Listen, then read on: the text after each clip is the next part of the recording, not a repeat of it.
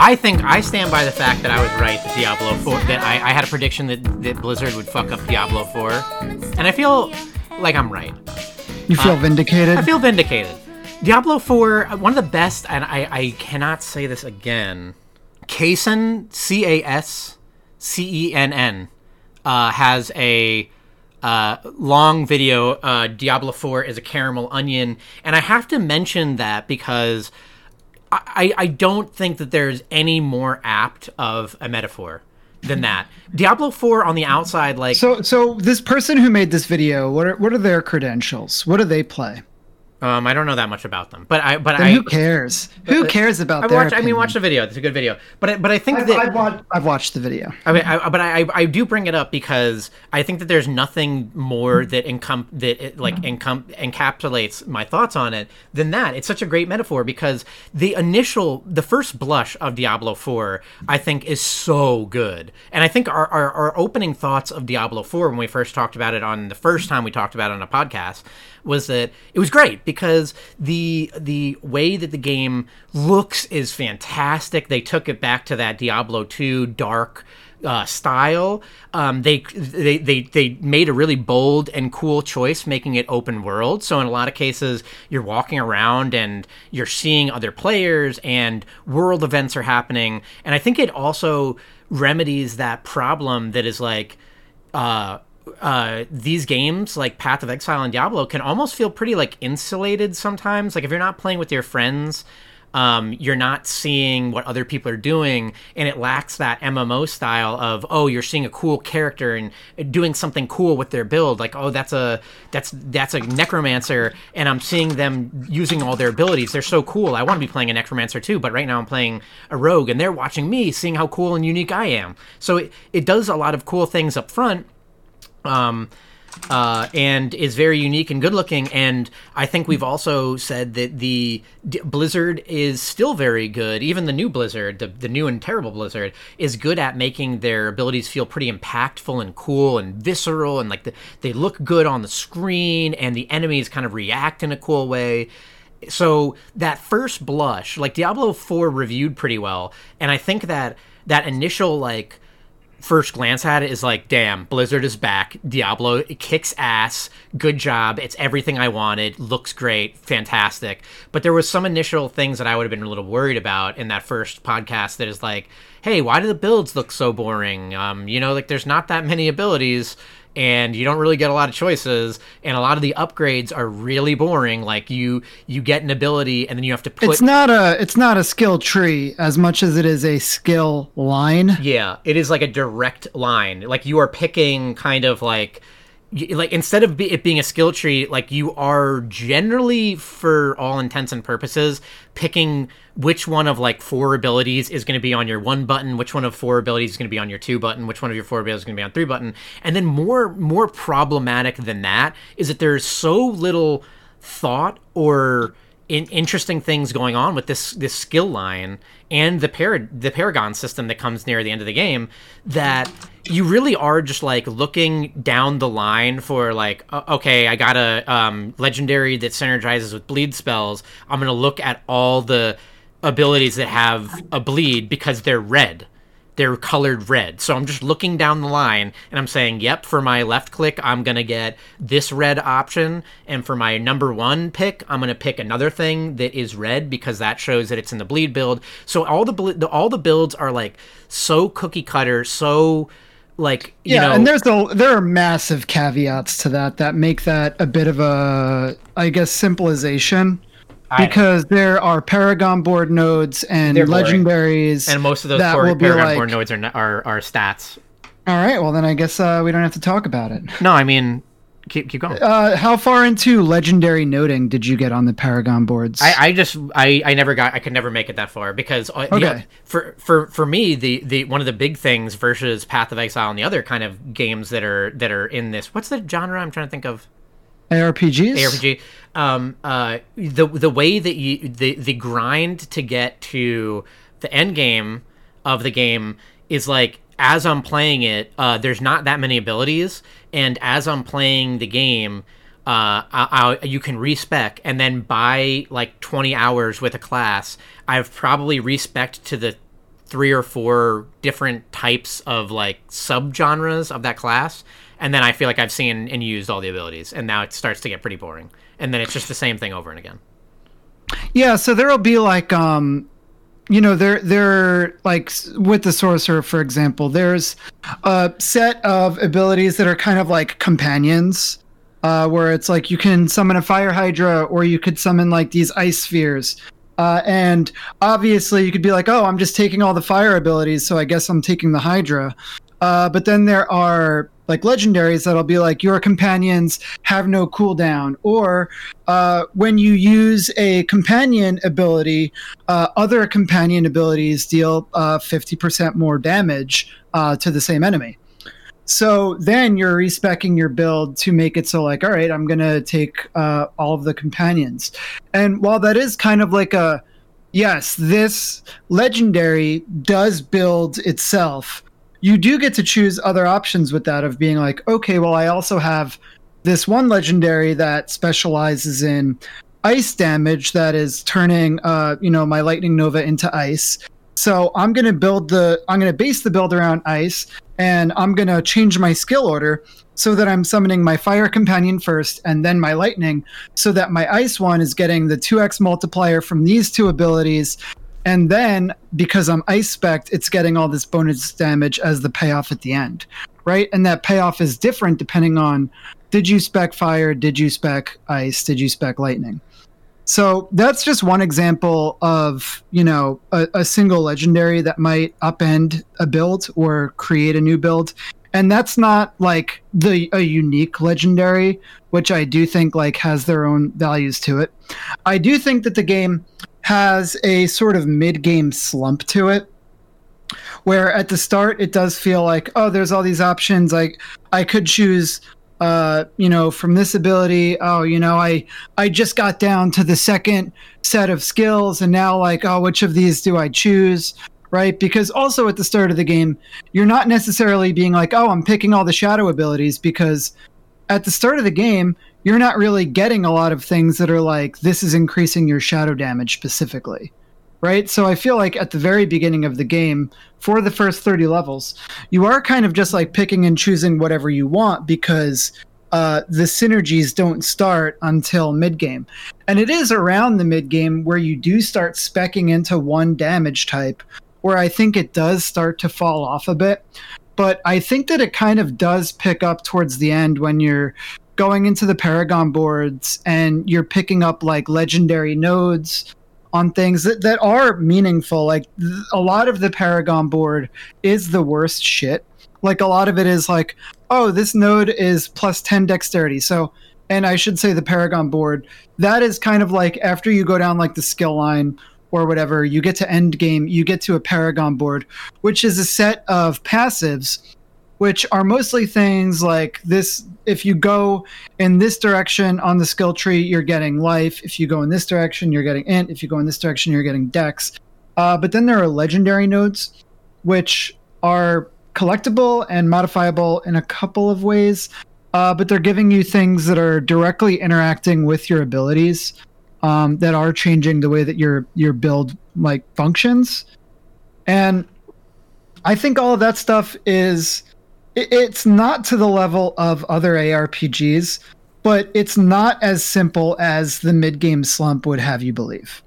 And maybe it's also true for Sorcerer, where they've got some more cool options, where with Rogue, it does feel pretty, like, I know that Rogue was like really bad in the start from most of the community, saying that like the options aren't there and it's a really difficult class to play because it just like is too frail and doesn't do a lot of damage.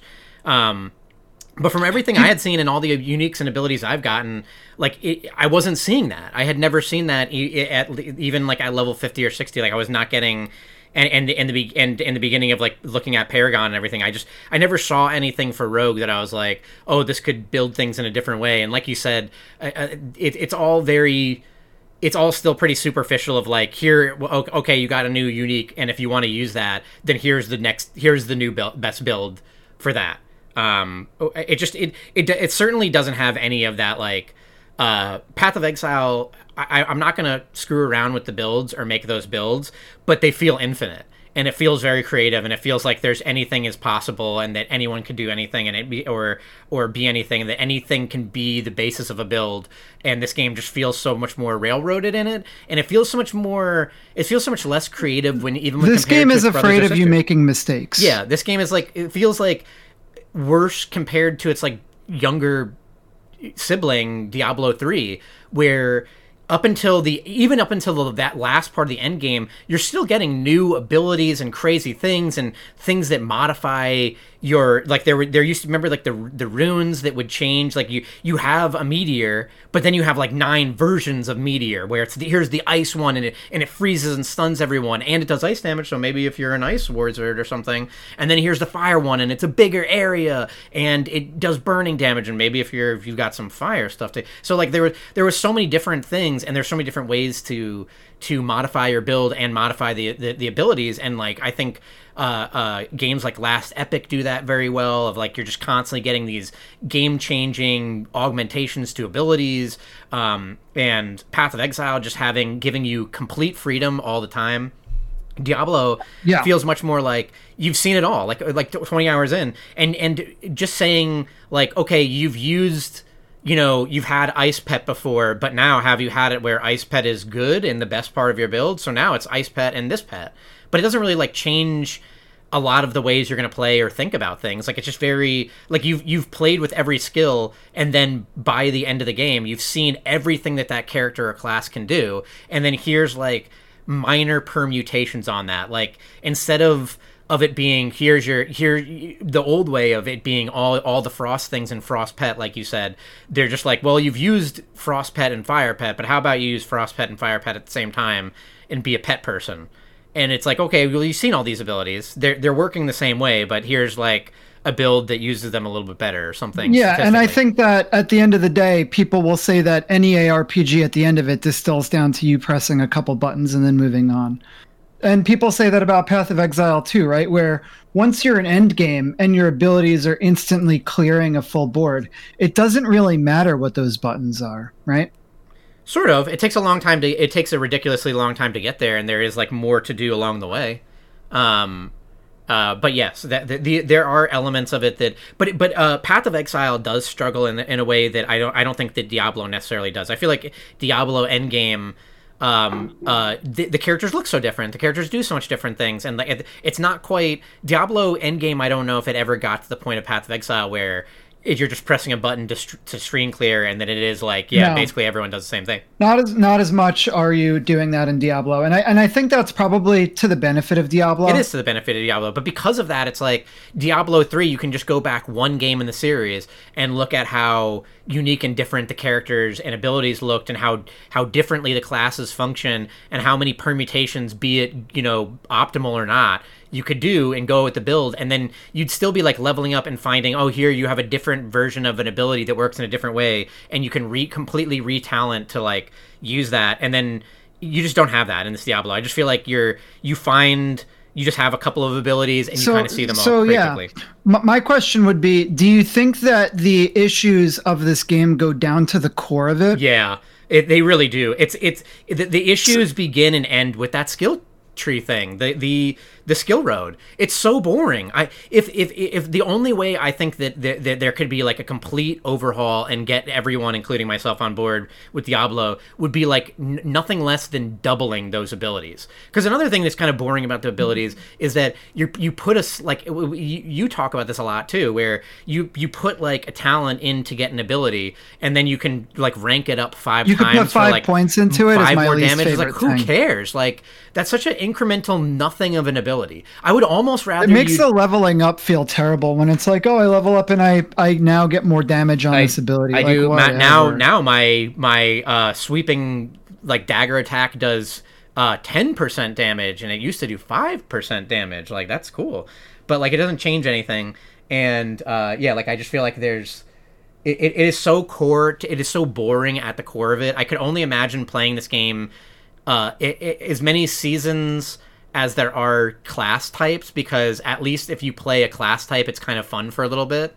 You don't notice the problems until you've played like 20 hours with a class and you're approaching endgame and you're like, wait, I've only been respecing to do the same like 3 or 4 abilities, and now I've seen it all, and now it's boring.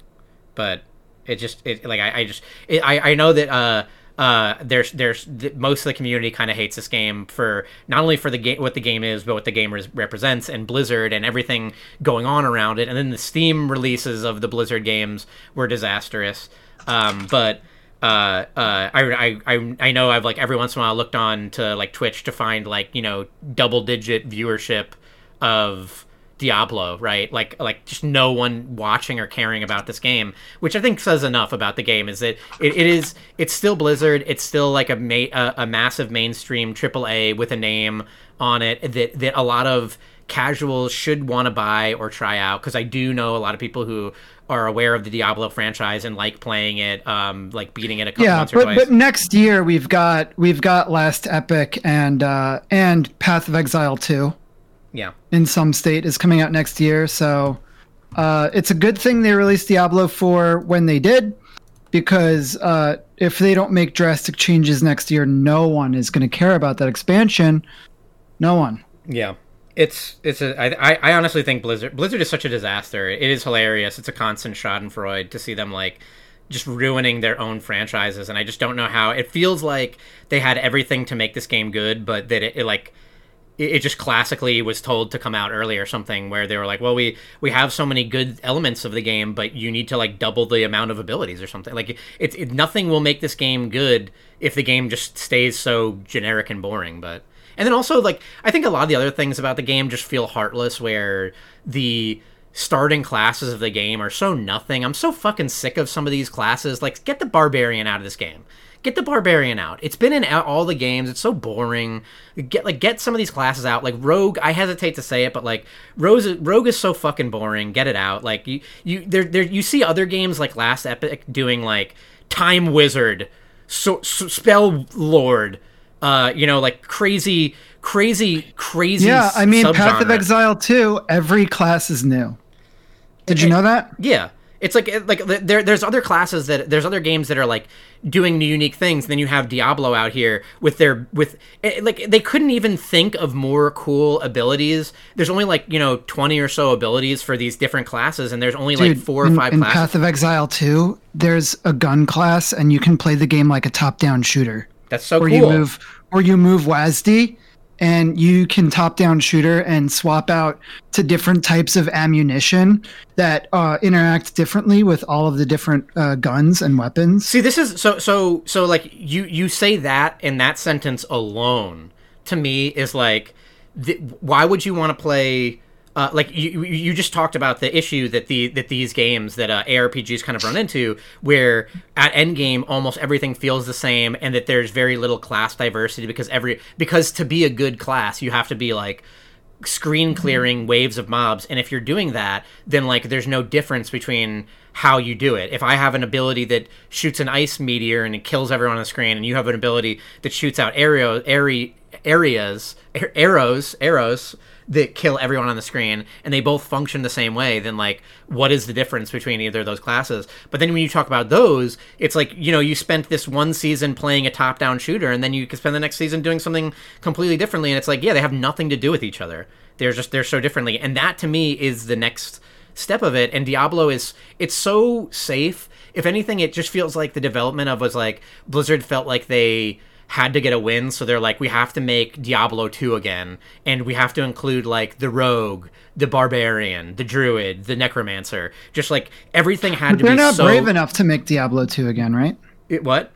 They're not brave enough to make Diablo 2 again. I mean, they did make didn't they make Diablo 2 again? And then they fucked it up? People love that. People love remastered, but what I mean is they're not brave enough to make a game that has the variety of Diablo 2. Yeah, they're not brave enough to make a game that needs to do the changes. They're not brave enough to make Path of Exile 2. One of the issues of Diablo 4 also is that it has PvP. And I think that these games need to like stop having PvP in ARPGs. It's stupid, and it just makes the rest of the game boring when you have to consider that things are balanced around PvP. Yeah. It's just stupid. Anyways, Voidigo. So Voidigo is Voidigo. this is on my list of games I wish I played more of. And also so Voidigo is kind of like have you played a Nuclear Throne? No, I haven't. That's a roguelite where Yeah, it's a but you've shooting played- it's a top-down you've shooter roguelite played, gunfire. No. Enter the Gungeon. Enter the Gungeon. Gungeon. So this game is very much like a combination of Enter the Gungeon and Nuclear Throne, and I think you'd love it.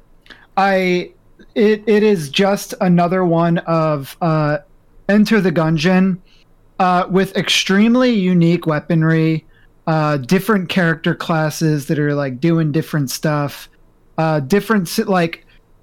lean super heavily into the synergies, and that's it. Like that's the game. Like it's not necessarily innovating. This is a honing. It's not about innovating, it's about honing, where they've really just gone into that. We heard you liked Enter the Gungeon. Well, there hasn't been any new Enter the Gungeon. Here's some more Enter the Gungeon. But I think that Enter the Gungeon, for the start of the run, is a bit more dialed in. One of the things that Enter the Gungeon has, for example, is damage scaling to make sure that you're never like killing a boss too hard. They kind of like give you a maximum amount of damage per second that you could deal to bosses. And I don't think that this game is doing that. I think that this game actually just lets you go fuck wild. You mean like a boss like has like a phase where they're like, oh, you can't start. You did 25% of my health bar. I'm going to do like a non-interruptible phase. Stuff like that, but they'll actually dial down the amount of damage that your weapons are doing so that you can never be dealing more than X% of damage. Like you can't one-shot a boss in Enter the Gungeon, no matter how much shit you get. But I think Voidigo lets you get a little bit crazy. So I think that the game is actually incredible. I think that it is a perfect Steam Deck game. And I think if you're like, I'm looking for something like Enter the Gungeon, but with kind of like a different aesthetic, take a look at Voidigo. It's kind of like Wendigo, but Voidigo. Look at that. I think that this is a really slick game. Not a lot I wish I played more of. Yeah, I kind of want to check that out now that you say it. June 20th, not a lot I want to say about Rogue Legacy 2. Did you play this? It was What did this come out on? Because Rogue Legacy 2, I think, was a 2022 game. I want to say that maybe at 1.0 or I know it's been out for a while, playable, but I want to say maybe at 1.0. Let me see. On Steam, I've got this releasing 1.0 on April 28th, 2022. Believe it or not. With the early access coming out in 2020. All right. I think. But Rogue Legacy 2, it was all right. Yeah, it's all right. Do you want to just go on to Dave the Diver? Sure. So Dave the Diver is the companion game to Dredge. It's the other fishing game of the year, but this one, instead of just regular fishing, you're diving. So some people have said Dave the Diver is a roguelite. It's really not a roguelite at all. I guess it has elements where every day you're diving into this mysterious region of the sea called the Blue Hole, which is an area that is constantly shifting around. Every day that you go into it, the layout of it is different, and you're going down there and you're catching fish in order to serve them up at a sushi restaurant, where your character is both the diver and procurer of the fish and also a server at the restaurant. So you're not the chef or anything. The chef is a far cooler character than Dave is. One thing that I do dig about this game is the characters. I kind of like how the character that you play as doesn't have any main character energy. You're surrounded by other people who have main character energy, but you're just kind of like this guy who gets things done. He's not like he's not flashy. He's not flashy. He just fucking gets it done. He dives. His name says it all. He's Dave. He dives. That's it. Yeah. So it's a game that has two kind of fun systems go on. And, you know, one of the things that we said is there was a game, Cult of the Lamb, which also had like this, oh, you're doing this management element of managing this cult, and then you're going into the dungeon and doing this thing, but neither half is good. Yeah, so and it's it's not really trying great. to be more than the sum of its parts, but like both neither mechanic is actually well fleshed out or interesting. So you're kind of Yeah. like doing one mechanic and you're like, wow, it's this wasn't that good. I want to get to the other mechanic. And then you get to the other mechanic and you're like, this isn't that good, but I really hoped I get to the other mechanic. And Dave the Diver is the opposite, where you're actually excited to like go fishing and get all this stuff and be like, oh, I got all of this new bream, and because of that, I'm gonna like I got so much of it that I'm gonna be able to upgrade the level of my bream dish, and now people are gonna like it even more. And then, you know, you're using the money that you get from the sushi restaurant to upgrade your equipment when you go diving, where you're getting new weapons and adding modifications to weapons. So, you know, you could take your rifle and upgrade it to a fire rifle, and then you could use your fire rifle to kill this specific type of enemy that gets easier as a result of that.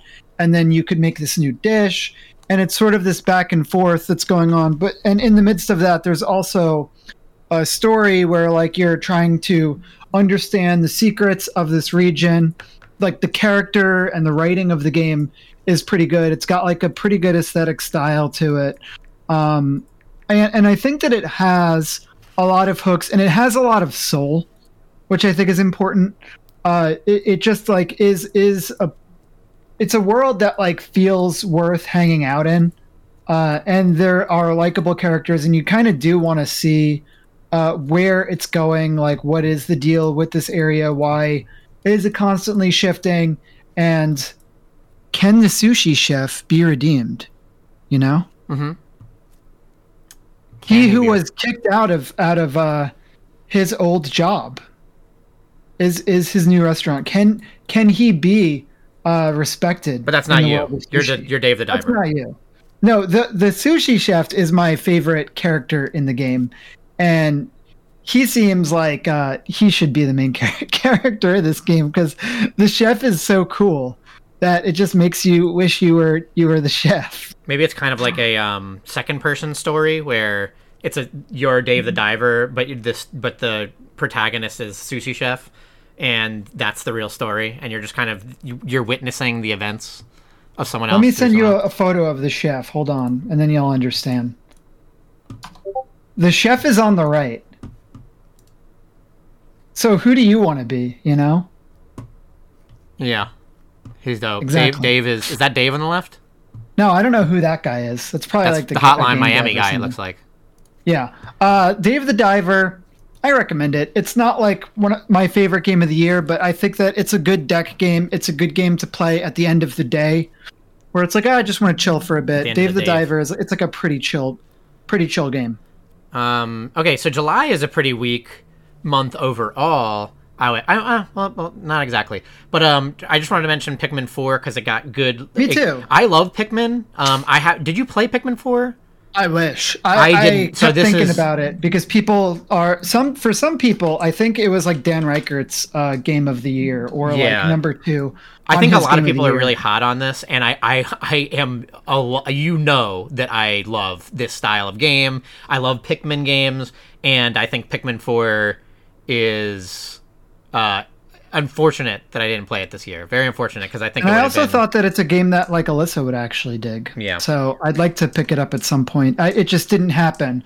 But maybe that's my 2023 game of the year. Absolutely. But here's a game that you did actually play this year, July 22nd, High on Life. Now, so there were some issues with this game specifically because it was like Justin Roiland's.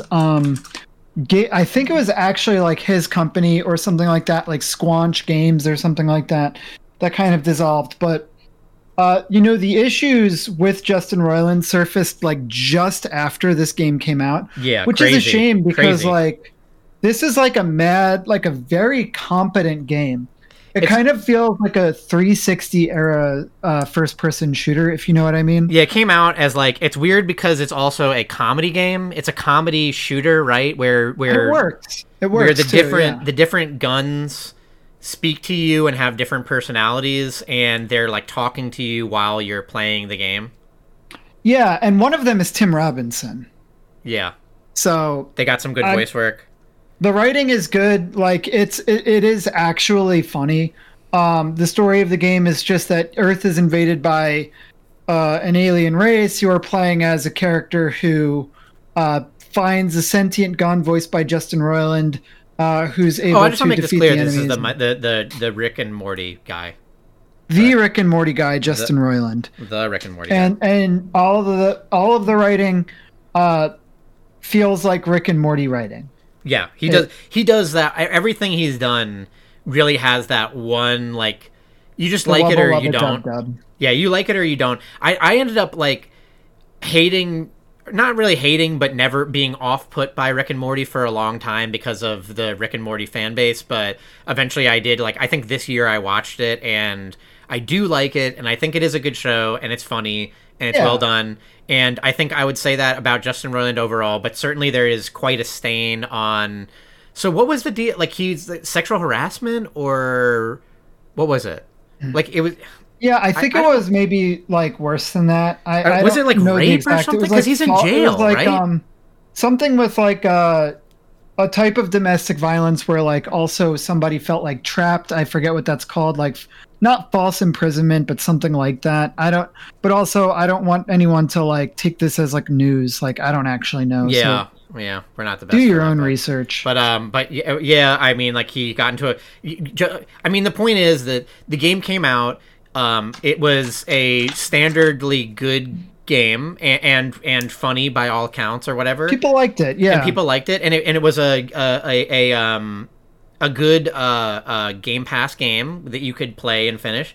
But then, like, just like you said, like, I think it was shortly after it came out, all the Justin Roiland stuff happened, and it got such a stain on it, and, like, the studio or whatever dissolved, and, like, and then he's like I feel like everything he's touched is, like, in flux now, where you don't know, like, the future of, like, Rick and Morty, where there's still supposed to be more of Rick and Morty, but now the person who voices Rick and Morty is not there, who, like, you know, is one of, like, the lead designers of, like, that, the speed of that humor. Like, he is, like, I guess that, like, driving force of that humor. So it'd be like if, like, Seth MacFarlane got, like, involved in some, like, you know, legal drama and was canceled or did something bad, like Seth MacFarlane said something, like, horrendously racist, or, like, you know, like, did some crazy Republican shit, and then just came out and was, like, you know, ruined, and then it kind of, like, retroactively kind of stains everything that he's done. But July 25th, the day after my birthday, Remnant 2 came out. And you didn't play it. I played a little bit of it, but I was never around. The tiniest morsel. The tiniest morsel of it. But I mean, like, by the time I was playing it, I feel like you guys had already gone far, and, like, I wasn't caught up to it and everything. I think they already released DLC for it. Yeah, they already did, with a new class and everything. So this is the follow-up to Remnant 1, which a lot of people called the Souls-like, wasn't really a Souls-like. This one also wouldn't really call it a Souls-like. Kind of, yeah. But I know why people say it's Souls. I mean, like, it's a little bit more challenging of a game, and there's bosses, and the bosses are quite like, they're pretty hard, and they're tuned in such a way that you're probably gonna have to, like, fight them a couple times to be able to beat them and, like, understand their mechanics. And there is a thing of you kill a boss and then you're getting some type of weapon or armor or, like, amulet or something out of it. Trinket or something like that. So yeah, one of the shticks of this game is that the worlds are procedurally generated in a way that if you do a full playthrough, you won't see everything. So that also means, and some of the bosses are, like, mixed and matched, which means that you're not going to, like, see or have access to every weapon by doing just like a playthrough of the game, because you're going to be running into different bosses and seeing different puzzles than other people, which is cool because there's also, in addition to the campaign, once you've done part of the campaign, you unlock an adventure mode, which lets you dive back in and replay certain parts of the game so that you could see the different variants of it and get the different unlocks. There's also classes in the game. You start out with a few of them, but then there's like secret classes that are hidden away by doing different challenges in the game. And that stuff is pretty cool. That said, and the aesthetics are cool. The game is competent in every way. I don't really feel like it's innovating. Again, like, you know, I'm going to say this again. It's not innovating, it's honing. It's taking what Remnant 1 did, and it's kind of just like dialing it up. I think that you could definitely see the change in budget between the first game and the second game, where you feel like this time around they just had more money to throw around. You feel like with all of the environments, things are different. Like, one of the environments is just Bloodborne. Like, they just made Yharnam in this game.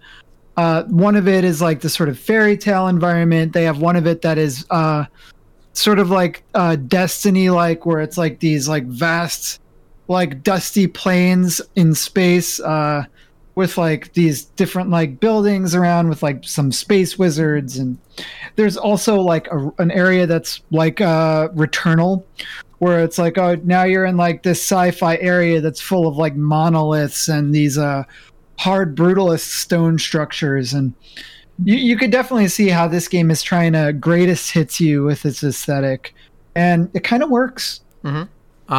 Is that all you have to say on it? Yeah, it's like you're going. I like to keep it smooth, you know, yeah. Keep it succinct. I mean, it is like we started this at like 1 and then it's 5. Crazy. Bomb Rush Cyberpunk. Did you play that? That's August 18th. No, but you know, I have decided to collect Nate's top 3 games of the year, and those are in this order: Hi-Fi Rush, Bomb Rush Cyberpunk, and Cyberpunk. Whoa, that feels very one note. No, it's just like very thematic, right? So I thought about this game. I loved Jet Set Radio. This is Jet Set Radio? Yes. Yeah. I could get down on this groovy. game. The soundtrack, I've heard some of the soundtrack. If you haven't heard it, highly recommend checking out the Bomb Rush Cyberpunk soundtrack, because I feel like hearing some of those tracks alone kind of sold me on trying out this game. And it's doing incredibly well on Steam. 98% overwhelmingly positive, based on 8,200 reviews. Wow. Those are pretty good numbers. Yeah, people like it. There's for whatever reason, Reddit keeps trying to get like the Bomb Rush Cyberpunk subreddit pops up all the time on my feed. I have no idea why. Not much to say about this, but Marvel Snap had its PC client and like official kind of PC launch August 22nd, along with a huge media push. Yeah, it was. I guess I more mention it because prior to this, there was the Steam version of it, but it was just the like upscaled mobile one, and it kind of functioned weirdly. And now the PC client has completely different UI, and it's completely different, like made for PC UI. That also like cleans up a lot of stuff and looks very nice. Here's a game, August 25th, Armored Core 6. Fires of Rubicon. Ooh, that's a spicy game. I did find it interesting that you were not interested in this. Yeah, not interested. Not really interested in mechs. This is From Software, developers of Dark Souls. Well, actually, this is From Software, developers of Armored Core. Yes, but most people don't know that. But these were the Armored Core people before they were the Dark Souls, the Demon Souls. And I loved Armored Core growing up, and then, you know, they pivoted over to Dark Souls, and it was really exciting to see them, you know, go back to doing Armored Core. And it's very clear playing Armored Core that they learned a lot from Dark Souls. I think that this game is really, really great. I hope that this game. I mean, I've seen this game very high up on a lot of Game of the Year lists, so I know that it's getting recognition. I feel like I don't know who's going to pick up this game and dislike it, because I feel like if you're getting into this game, you kind of know what to expect, especially if you're coming from Dark Souls. And so because this game kind of is like a combination of what they've learned with Dark Souls, but with a lot of the classic feelings and structures of Armored Core, which is this is a mission-based game where you're assembling your mech between missions. You're going to the store and buying mech parts, and then you're jumping into these missions, and they have some branching paths to them where you could do different things in the missions to change the story of the game. There are secrets and like stuff in the missions where like, oh, if you destroy all of this stuff, a mech will come out and fight you, and if you beat the mech, you're going to get access to a special weapon. And that is happening constantly all the time in this game, where they're just like, you know, and you kind of get this from Dark Souls 2 of them just being like, we're just going to hide some shit over here that some people will find. But in this game, there's no, you're not like leaving like a mech wrote something here. Let me see what the mech wrote on the floor. Oh, great mech hole. Okay. Mech so hole. No is on the ground. Great mech hole. And this is I heard also a some game- complaints from people where they said that like there's a good chance that you go through a level and then find out that like the boss requires something that you don't have. Like I don't know if there like typings or something like that, or maybe it's like, oh, this boss really you need like a sniper or a long range gun for it, and you made it to the end of the level and you don't have that, so now you have to kind of like leave the mission with the information you know, and then like re-modify your mech to make it ready for the boss. Yeah, so true? the way that it works is that every time that you die, you have access to rebuilding your mech, but you don't have access to the store. So if there's a thing that you need and you haven't bought it yet, then that's an issue. I think that this is specifically an issue at the start of the game. At the end of the first chapter, I feel like the end of the first chapter is where people will decide whether they will play this game or not. Because there is one very challenging fight at the end of the game, at the end of the first chapter, where you might not have the weaponry to complete it. And if that's the case, then you do need to leave the mission, buy that stuff, and go back. But I feel like by the next time you run into a difficult challenge, at that point, you've probably bought everything that you would need to sort of face everything. So I think that is a problem that people are going to butt their heads against once when they fight Balteus. And it is a really cool fight. But I will say, like, building the mech feels really cool. It does feel like you have like a ton of different options where you can like change your legs around. You could do like tank treads, which are really fast on the ground, have a lot of armor, can hold a lot of weight, but don't have good aerial abilities.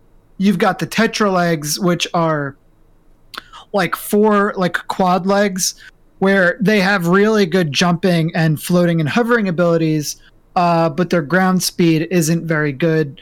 Then you've got like the bipedal legs, which come in a couple of different flavors. Some of them are really good at like dashing speed and ground speed. Some of them are really good at boosting all around. And that's just the legs. Then you have like different types of missile targeting systems. You have different types of heads which help you with like scanning and things like that. And then obviously like there's the weapons, of which you're carrying 4 weapons, 2 in your arms, 2 on your backs. Different types of boosting systems, and a really, really robust customization options where you can make your mech look like a John Deere tractor or like a McDonald's themed, or really whatever you want. But those are the 2 that I think most people will gravitate towards: John Deere and McDonald's, the 2 beloved U.S. brands. Sure. The movement is really good. The game looks incredible. It's also extremely well optimized, like maybe one of the most well optimized games I've played all year. Actually works well on the Steam Deck and plays well on the Steam Deck. Has a lot of technology and probably a lot of money backing this game because some of the set pieces are incredible. There is a point in this game where you are taking down a mech that is essentially the size of a small city and like moving around, dismantling parts of it and then leaving, and seeing it like collapse and break is like such an incredible moment this year that I thought was really impressive. But and also this is a game that has a new game plus that ties into the story of the game, where different things happen as you play through the New Game Plus multiple times. That said, I did not finish this game yet. Yes. One of the rare, dark spots of your catalog. It of is. The Mason Life. But here's something that's not a dark spot in the Mason Life and not a dark spot in the catalog. September 5th, the game that would change everything. One of the most unique and interesting games of all time, from one of the most accredited and powerful, beloved video game companies ever. I'm talking, of course, about the game of the year for everyone, and that's Starfield. No one's talking about this game, right? So wait, hold on. The thing did you not just hear me? No one's talking. Was that about not this clear? Game, right? The thing that I just said. This is the Skyrim people, James. The Skyrim people made a space game, and you can go you just get in your ship and you fly to anywhere, and it's your galaxy, and this is Skyrim in space, James, and nothing is like it, and it's going to change the world. Bethesda, the RPG masters, made Starfield. It's been in the works for years, for almost a decade, and now it comes out, and it's... Part of me feels like this game was made to create great trailers, because like if you show someone a 5-minute trailer of this game, they'll be like, wow, that looks incredible. Look at all of these different vistas, look at all of these different creatures, look at these different cities. One of these cities, they've got like a cyberpunk city, they've got like this utopian looking city, they've got like this dilapidated space station that's been transformed into this like hodgepodge city. Like they've got like this building mode, look at all these different weapons, look at all these different skill trees. And the game looks like a lot, but it is a game that is a mile wide and an inch deep, which I think is the thing. And it feels like this is a game that they built, and I think that they built a good skeleton here, but ultimately didn't really flesh it out, right? Like they didn't put any meat on the bones. They built a skeleton and were like, all right, guys, figure out the muscle for yourself, right? So this seems like another instance where Bethesda has made a game that they're hoping the community will finish for them. And that's not to say that Starfield is meritless. Like, there are some cool things in this game. Leveling up in this game feels cooler than leveling up in Diablo, for example. The skill trees actually have cool shit on them in this game that I feel like are altering your gameplay. But there's a lot of issues with this game. And I say this as someone who has 96 hours in this game. I've fully completed this game, and I played some New Game Plus. So my opinion is the correct opinion, because it is an informed opinion, which is to say that this game is the most middling game of the year. Not the worst game of the year. I don't think the game is actively bad. But I do think... Oh, we have a late edition. That's why... This is why I'm so confused, because our list has Starfield September 5th and Baldur's Gate September 6th. But it's actually... Which Starfield, is a mistake, yeah. Starfield came out September 6th. And I think... I remember the like what we talked about on this podcast very well, and that was that I already think that I don't really like Bethesda games, but Sure. but for what Starfield is doing is by all accounts, even for Bethesda liking people, just way too late. And that was especially true because we missed a very important game. We'll go back to talk about Baldur's Gate, but one of the things that's interesting is that Baldur's Gate decided to release a month early to get out of Starfield's way. Sure. Which is very funny because I think retrospectively, the opposite looking back on problem happened. Yeah, it was really that Starfield needed to get out of Baldur's Gate's way. So ultimately, this game has a ton of mechanics. There is the regular Bethesda shit of procedurally generated bullshit dungeons. There is a base building aspect where you are going to different planets that have different resources on them, and you are being like, okay, this planet is really rich in this resource, so I'm going to build a base here so that I could farm this stuff, and now I have this unlimited supply of nickel. And that's great, because I need nickel to build this one weapon attachment. And it's like, all right, so you've built this one weapon attachment, now you have hundreds of nickel. For what? Because they built this really robust system of base building where you can attach all of these different machines together, and you can harness the power of the flora and fauna, and you can capture animals and like breed them and like get their materials for no fucking reason. There's nothing to do with any of it. Yeah. Why did they build all of these systems and then you can't do anything? And do you think that the game? I need to say this. I need to say that this game is built around looping and New Game Plus, and when you loop, the buildings and your ships, nothing carries over. But it's built around looping New Game Plus. It's That's fucking insane. crazy. That's wild. What are they thinking? Oh my god. It's so frustrating that it feels like they built different systems in vacuums. And a lot of these systems, some of them are pretty good. The shipbuilding feels really cool. It feels really cool to like level up your character and be like, and leveling up the different skills of being like, all right, I want to get my piloting ability up, so I need to grind and like take down ships. So I'm going to start taking these missions to do space combat, and that's great. So you've got like a pretty robust and interesting ship combat, whatever, building system for ships, but it doesn't feed back into any of the systems. And this is true of everything, where they've been like, all right, we created a No Man's Sky situation of visiting different planets.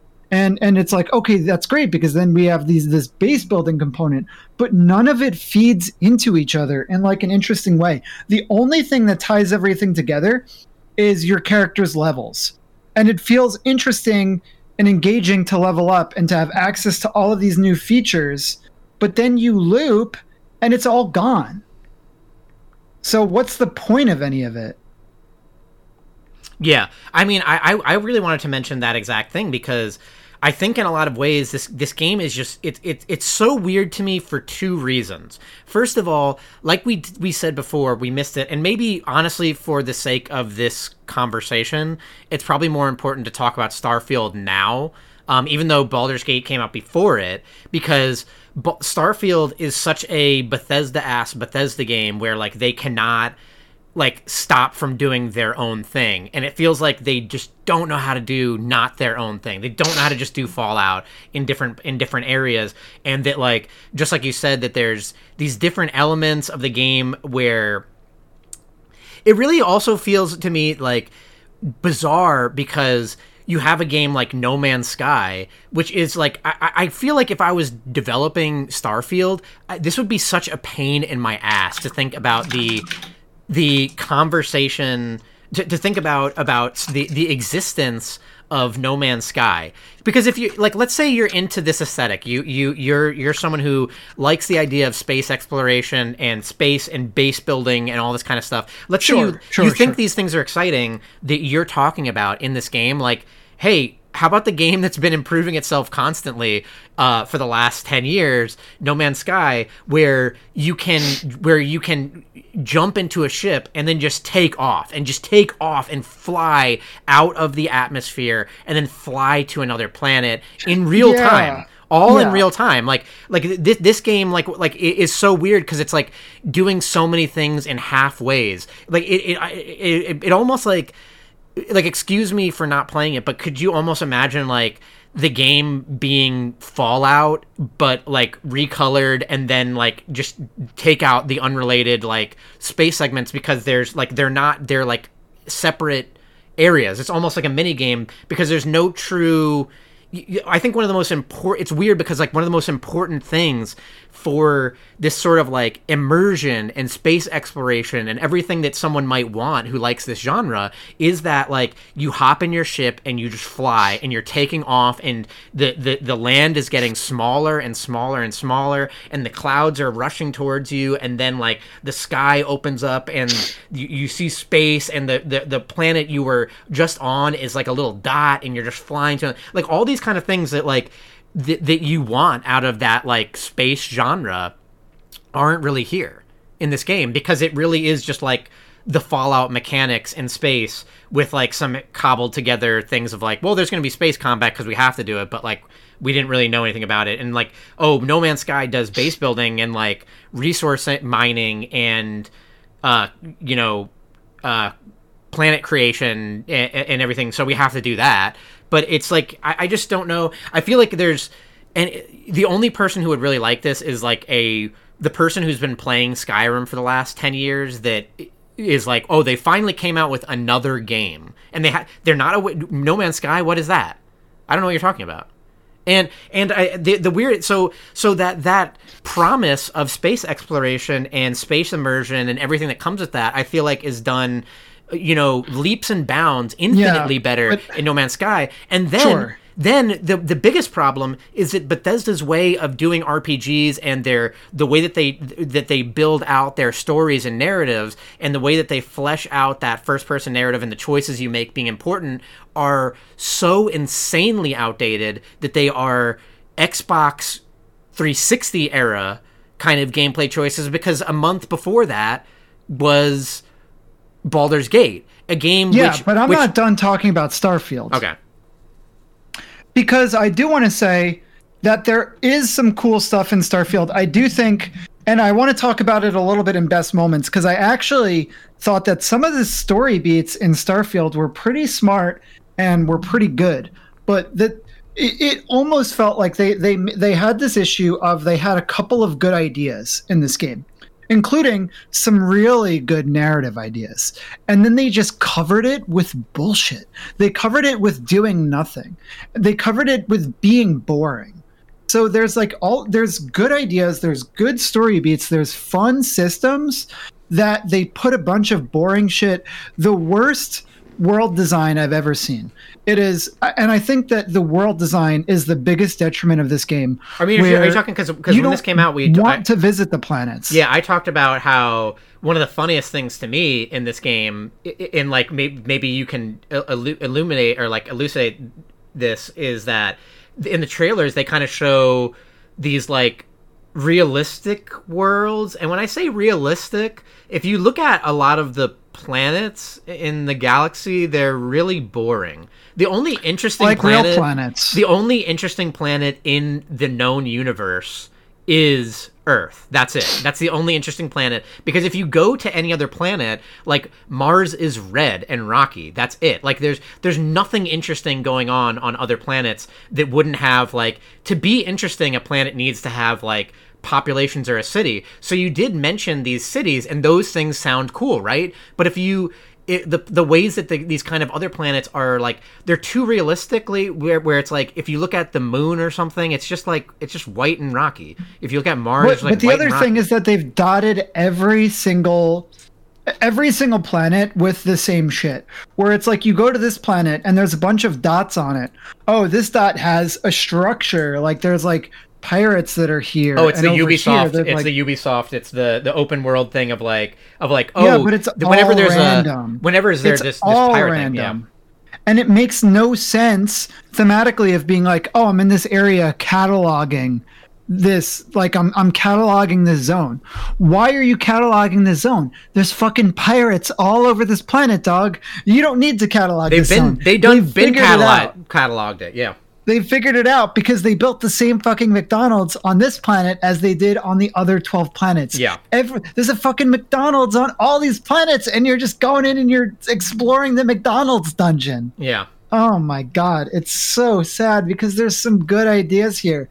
There's stuff I want to talk about it. We have a section later called Best Moment, and Starfield actually nails some of the moments. They do some interesting things.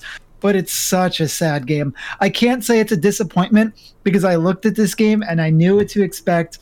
I wasn't expecting this to be a very good game. I was expecting it to be a game that I liked. And you know what? It did hook me. The thing that hooked me is that it's fun to level up. It was fun to make a character build and say, like, this is what my character does. Their main thing is they are a crafter. They build insane attachments for weapons, and that's what I did. Is I poured all of my systems towards building crazy weapon attachments. Towards the end of the game, I had some truly insane weapons. That was fun. But to what end, right? Like the stuff that's going on is just not engaging or interesting enough for me to care about it, and I should, because I built some really cool shit. But for nothing. Like I felt like at the end of the game, like it was cool to experience the story, but there's just not a lot out there. Yeah, and that's why we should go to the next thing, where I feel like it is a game that will. It's this game's Breath of the Wild. It's this year's Breath of the Wild, where it's kind of an elephant in the room, I think, going forward for RPGs, where it will be the stick with which RPGs are measured. Kind of, it's like the gold standard. I mean, is probably a better way to say it. It's like the gold standards of RPGs going forward. Really, a shocking game. That would be August 3rd. We did out of order. Baldur's Gate 3 had its full release. But it was, and then this was an intentional out of order because we did want to talk about Starfield relative to Baldur's Gate 3. So I was actually in a bit of a situation with Baldur's Gate 3 because I sort of had the situation of I need to finish Zelda. I need to finish Zelda so that I could play Baldur's Gate 3. And then when Baldur's Gate 3 came out, it was, I want to finish Baldur's Gate 3 because I'm going on vacation and need to play Starfield. So for me, all of August, the entirety of August was me playing Baldur's Gate 3. And happy to say, I actually did get to finish Baldur's Gate 3 on September 1st, right before going away to New York to do the New York thing, to visit family and see all of that. So at the same time, it was kind of good to experience Baldur's Gate 3 in this way because it prevented me from the feeling like I need to 100% this game. I need to see everything. I was able to say I'm gonna miss some things, but I'm gonna see what I can. So, and that's good because Baldur's Gate 3 is also another game that doesn't let you see everything on the first playthrough. So Baldur's Gate 3 is a CRPG. It's what they call it. What does the C stand for? Computer. It actually does, right? I think it's computer RPG. Yeah. Well, I mean, it's one of those it's a classic, like, computer RPG. Baldur's Gate has been a franchise for a while, as possibly hinted by the fact that it is called Baldur's Gate 3. But I would not say that Baldur's Gate is a popular franchise, despite the fact that it is D&D adjacent. D&D Is it even adjacent? Because Baldur's Gate is a No, place it is. in D&D. It is within. It is a D&D licensed game. Yeah. This game is using the Dungeons and Dragons license. So comparable games to this would be Pathfinder, Wrath of the Righteous, which came out. I love that game. That was great. Pillars of Eternity and Divinity: Original Sin. So those are kind of in a large way a tabletop RPG, right? This is as close to playing Dungeons and Dragons as you can get by yourself. Yeah. And that is to say that this is also a game with the most generous dungeon master that you could find, because this game will really let you do some crazy shit. This game really, it does allow you to, I guess, just like act in the way that you want, but also it is extremely responsive to your choices. I think that's where it's like there's no what makes this game unique is kind of hard to explain, but why we're talking about it the way we are talking about it is because there has never been another game that ever reacted to you the way that this game reacts to you. This game does frequently react to you like you said, like a tabletop RPG, like a dungeon master that is realistically reacting to you, where you're getting to do these insane things, and characters are talking about, they're like realizing things you're doing, and they like wrote dialogue for weird things that you did.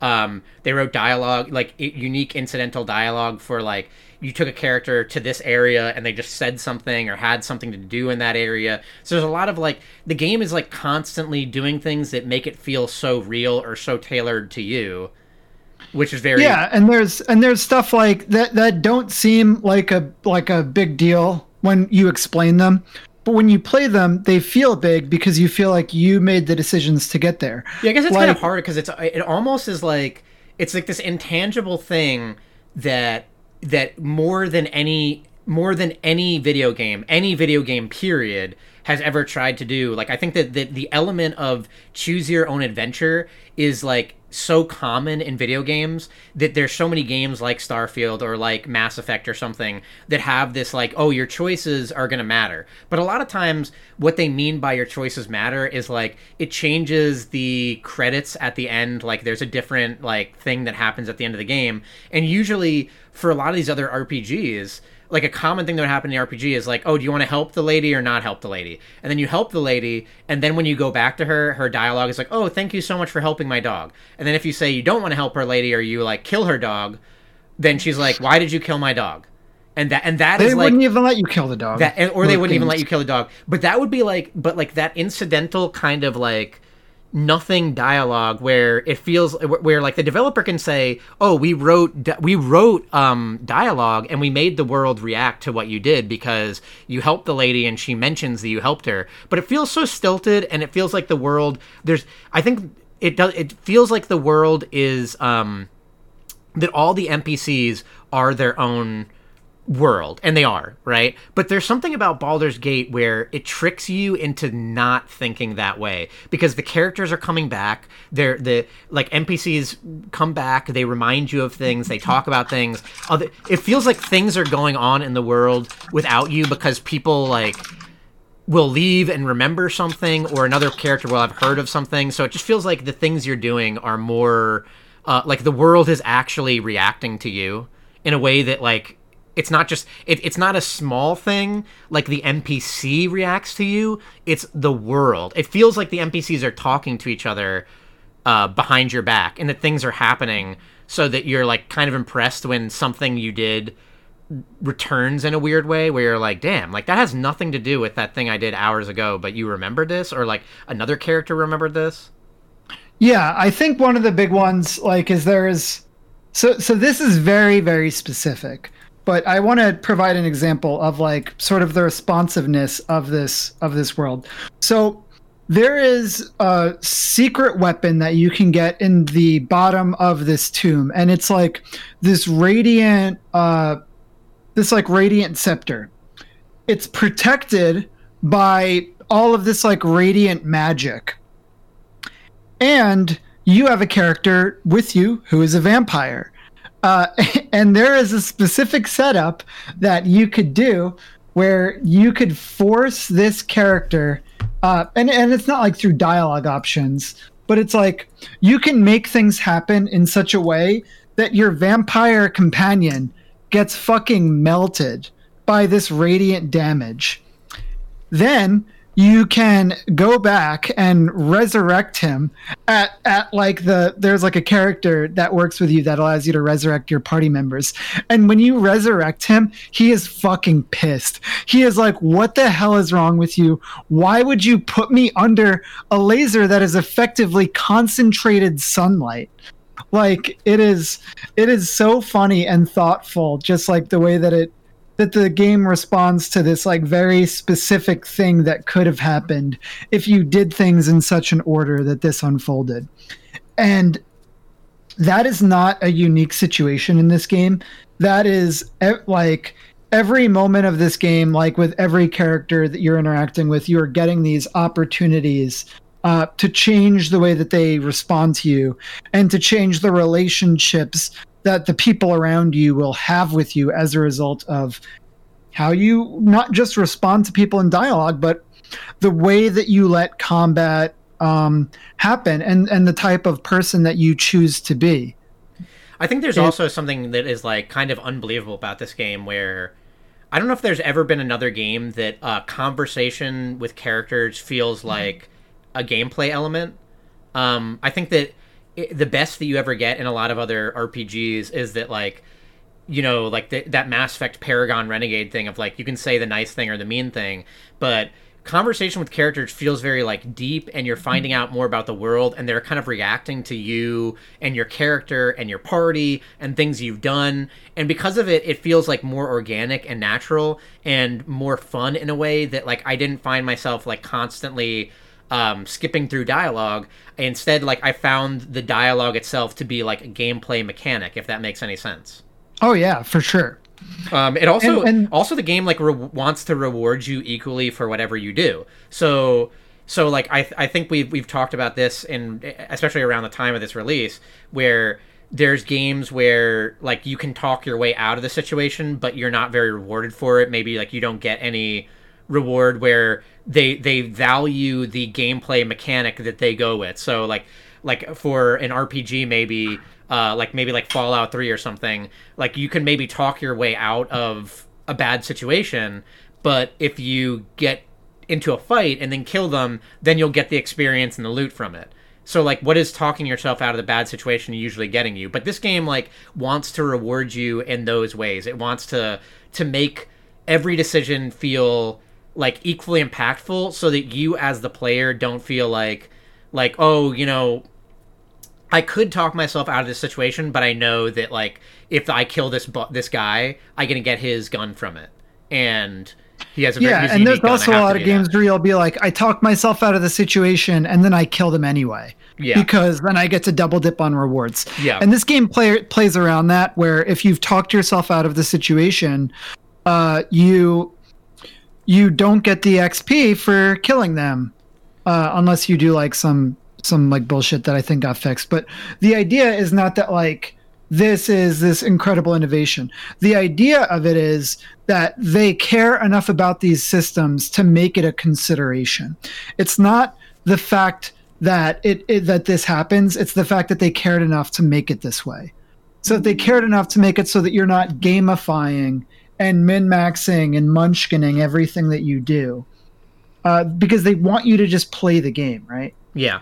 They do want you. I think they do kind of want you to play the game and roll with the punches. Like this is a pretty good game. I think that there's a lot of games where you want to save scum a lot. So like you like in another game, in a much more boring game that has more boring answers to things, like let's say like a Skyrim or something, like maybe you have that check. I mean, Skyrim doesn't really necessarily have checks, I guess, but like you have a check where like a guard is going to let you in or out of this place, and then if you fail it, you're like, well shit, like now I don't want to do it the other way, I want to just save scum and go backwards. But this game usually like like if you do the thing correctly, something cool happens. If you make a mistake, something interesting happens.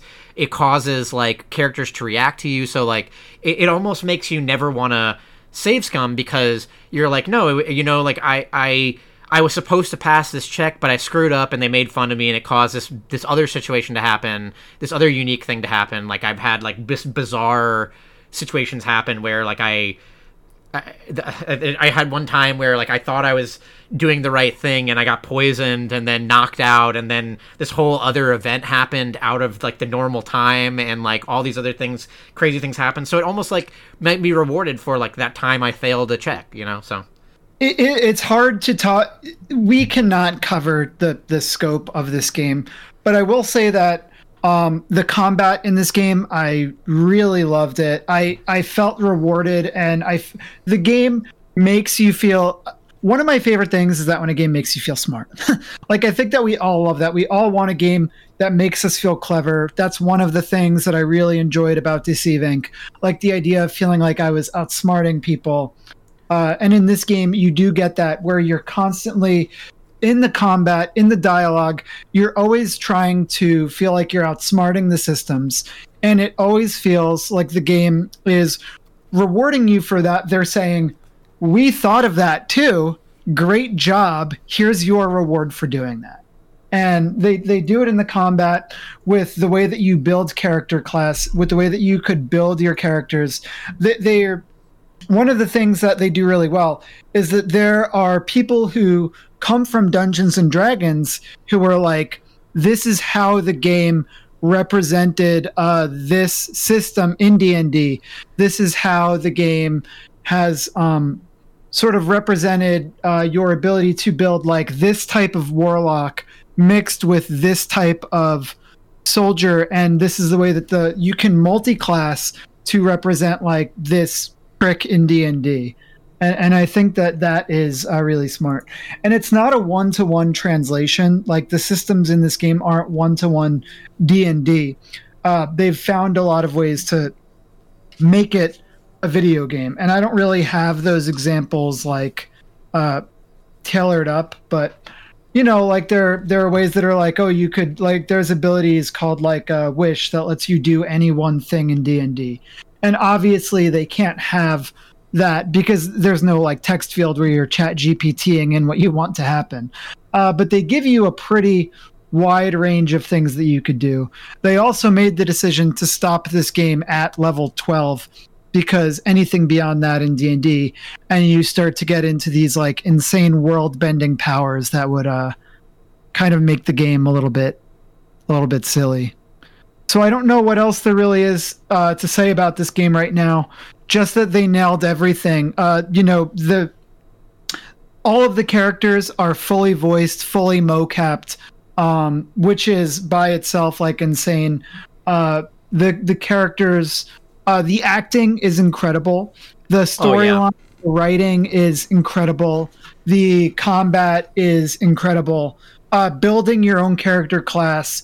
So many options to choose from. The multi-classing aspect of it. This game, it lacks for nothing. Will make you better at D&D. You can play this game and then go play D&D, and you know all the rules of D&D. This game can teach you how to play it. I think one of the craziest things I would say about this game is that it starts off, you kind of like start accruing party members quickly, and some of the members I started accruing early on, I really didn't like. Asterion in particular, I really didn't like him because he was causing a lot of like intra-party issues and was an asshole from the very get-go because he like tried to kill me. I think that in any other game, I play the game. Another problem that RPGs suffer from is, and I don't know any other better way to say it than the Paragon Renegade thing. So like some RPGs have like a good and bad thing, and if they have that, like Mass Effect had this thing with Paragon and Renegade where it's good or bad, and you're only rewarded for doing one or the other. Like the game doesn't like gray areas, but Baldur's Gate isn't reacting necessarily to you being like good or bad. It's reacting to every decision kind of like more piecemeal. And Astarion, I really didn't like him in the beginning because he like doesn't fit with the way I usually play games, which is like actually usually like super nice, very goody two shoes, like very helping everyone. And I didn't like him at all at first, and I was trying to get him out of the party quickly. But playing more and more with him, I started to really appreciate the fact that nothing was going smoothly. He always has like an issue or like has a problem with something I say, and it's constantly causing like drama. And because of it, it made me realize like that this game does so well. This game loves that kind of stuff. It loves those gray areas. He's kind of a sassy bitch, right? This game loves gray areas and it loves drama, and you almost like don't want that. For the first time in an RPG, you almost want someone who's sassy like him that's causing these problems, because you're like, whoa, that's unique. Like I wanted to help this person out, but Astarion had a big problem with it, and now like you're starting to like Astarion, and he's not what you expected or what you originally thought you wanted, but maybe it's what you wanted all along, and he's such a jerk, but like so lovable. It's funny also how the characters grow on each other too. And they like react to those in like weird ways, like in weird, interesting ways. I think it was just like the characters reacting to the way that you play. So like Astarion himself had a conversation where like I just talked to him mid game and like on the road, and he was like, you know, like a lot of these things, a lot of the ways you react to things are like just helping out everyone. Like it drives me crazy, and like I hate being around you, but like I'm still around you because I love you so much, and like I'm really getting to enjoy your company. And you know what? I kind of appreciate that you do things differently, and I'm getting to see another side of things. So it's like kind of weird to be like, it's interesting you're meeting because them in you the can middle. Actually bend the characters' personalities to the, like you can convince people that what you're doing is right. So, and there are sort of these situations sometimes where a character will be like, if you do that, we're fucking done. There's no coming back from it. And there's a lot of moments in the game where if you roll correctly, if you have the correct background, if you've done the right things and said the right things to a character, you could be like, look, I know that it seems fucked up to do a genocide of all the people, but hear me out. Yeah. And they'll be like, well, I don't like genociding all of the people, but I see what you mean. Okay. And then they just like let you do this shit. And sometimes it doesn't work out. And that feels okay too, because it does feel like this game is a lot about the story and a lot about just like building that narrative and having an experience that is unique from other people. And I feel like that really worked out for me, because I think a lot of people saw my playthrough and they were like, your shit is fucked, James. Like the way that you've decided to play this is completely fucked, but I need to see your game because it's so different from mine, and I need to know what's going to happen when you reach this critical juncture because of the things that you've done, because of the people that you've killed, like what's going to happen with your playthrough. And I love that. I also just love the idea of playing this game again. And I really, really do hope that you, Ryan, play through this game. This is actually the one game that I would feel bad spoiling. Yeah, I finished during best moments, because you finished the first act, which really sets you up to come back to this game, because this game does have 3 critical separate acts, and you finished the first one. It's weird because I finished the first act and it felt like I haven't been this accomplished feeling about finishing like a video game like in a long time. There's something weird about the way when you finish like that first act, it feels like you finished an arc in an anime or something, where a shonen where you feel like so encapsulated, so complete, so like final, where everyone is wrapping up, there's a party at the camp, like all the characters are talking about it, everything, all your decisions, everyone's trying to blink you, are coming to a head, everyone is coming to your head. It's great.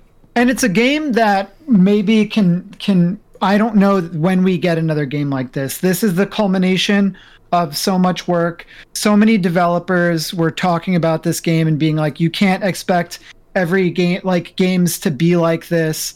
And even like Larian spoke out and they're like, yeah, we don't expect people to try to emulate this.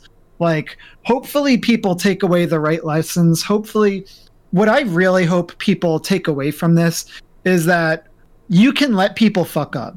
Like, let people fail. Let the failures of my decisions turn into a story that makes what I see different. Because ultimately, the thing that made this game work is that this game became a conversation among the gaming community of like, this is what I did, this is what I saw. And if you want your game to hit, you want people to see different things. And the way that let people do that is by letting people fuck up, making it so that they can't see everything at once. That's how it is. And I want to see it. I just want to see people learn something from this game, even if they can't make something at this caliber or level. It's true that Lies of P is the next game on our list, September 19th. It's good because we're kind of getting into games where we don't have to talk that much about them because we've kind of been talking about them recently. I didn't play... I'm still curious about this one. We don't have to talk too much about it, but I am still like, Lies of P, is it for me? Is it for you? Okay, so here's Lies of P. Lies of P is the best FromSoft game not released by FromSoft ever. I played a lot of FromSoft Souls-like games. It's a very popular subgenre of video games. I played a lot of Souls-like games. I played a lot of FromSoft games. And Lies of P is not only the best non-published FromSoft game, but it is it would be one of the best of them if it were published by them. It is that good. It just manages to do everything very well. It doesn't necessarily do a lot completely unique on its own. One of the most unique things that I've talked about before is that there's just like weapon crafting mechanic where weapons are split into a weapon and a hilt, and the hilt and the weapon both have their own unique ultimate attack tied to them. The hilt determines the way the weapon swings and the animation. The weapon itself determines like the damage, the how slow you can do it. So you can put like a dagger hilt onto a giant greatsword and it'll swing like a dagger animation, but do it slowly, but have like the dagger's ultimate ability. So there's a lot of customization there.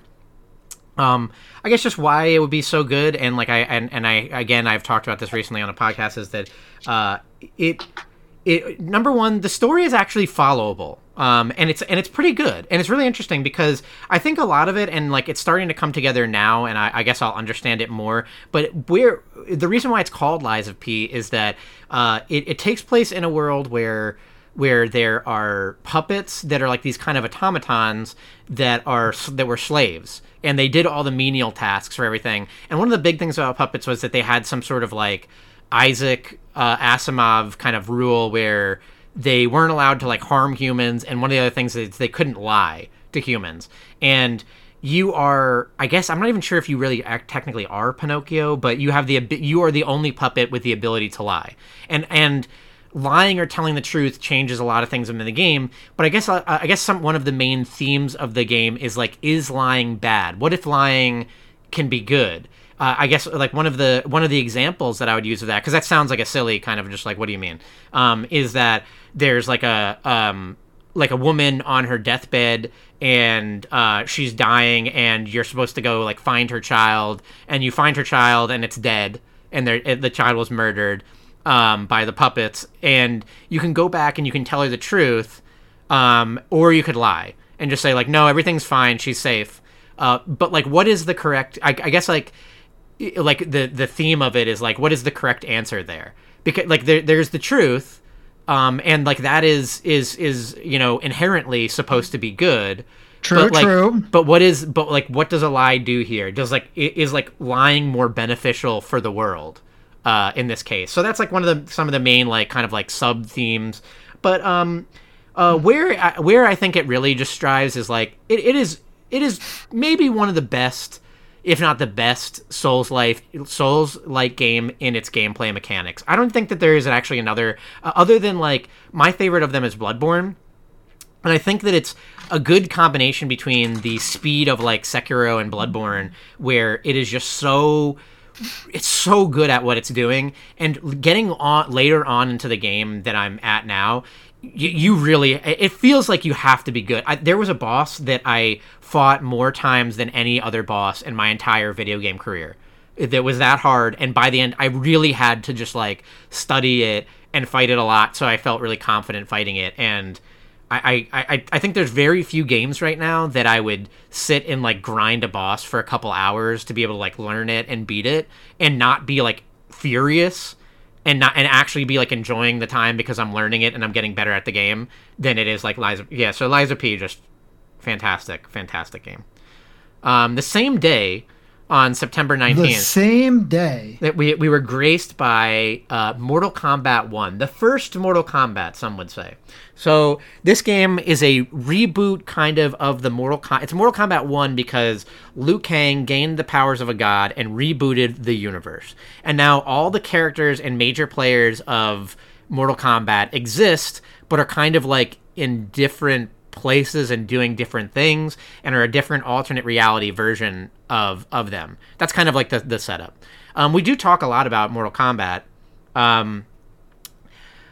We like fighting games. I typically don't like the Mortal Kombat franchise that much, and one of the reasons why is number one, NRS is NetherRealm Studios that makes it, is like famously not fantastic at balancing.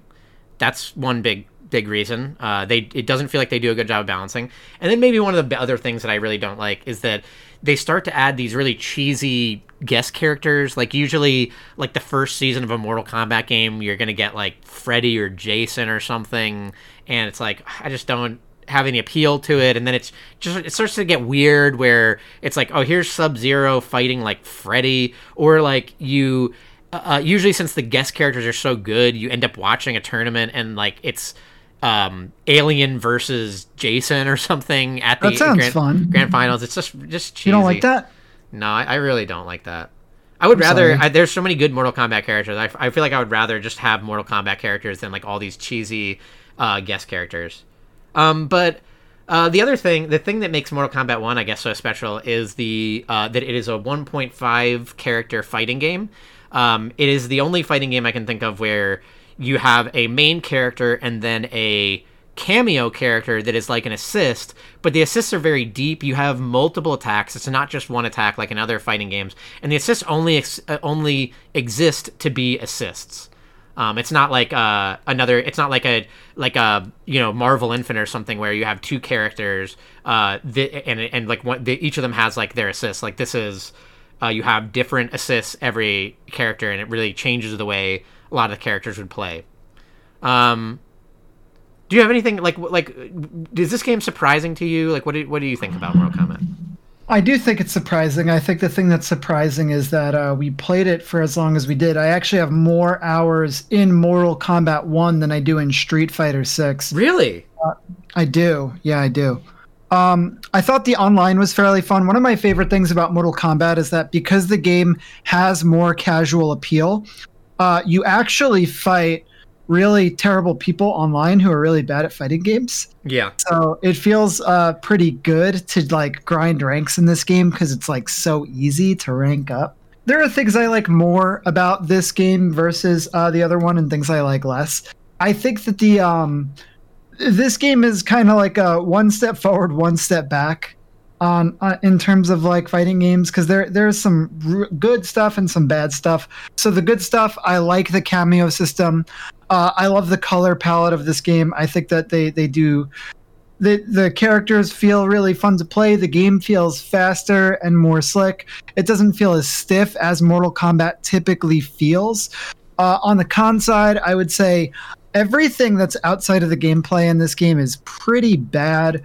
The cosmetics in this game and like the character customization, all of like the like games around the game is pretty bad compared to the last one, where it felt like you were constantly unlocking cool stuff and like designing your character in a cool way. That doesn't feel like the case anymore. Yeah, Invasions is really bad. Is like a really bad game mode. I'm kind of like turned off. Tomb.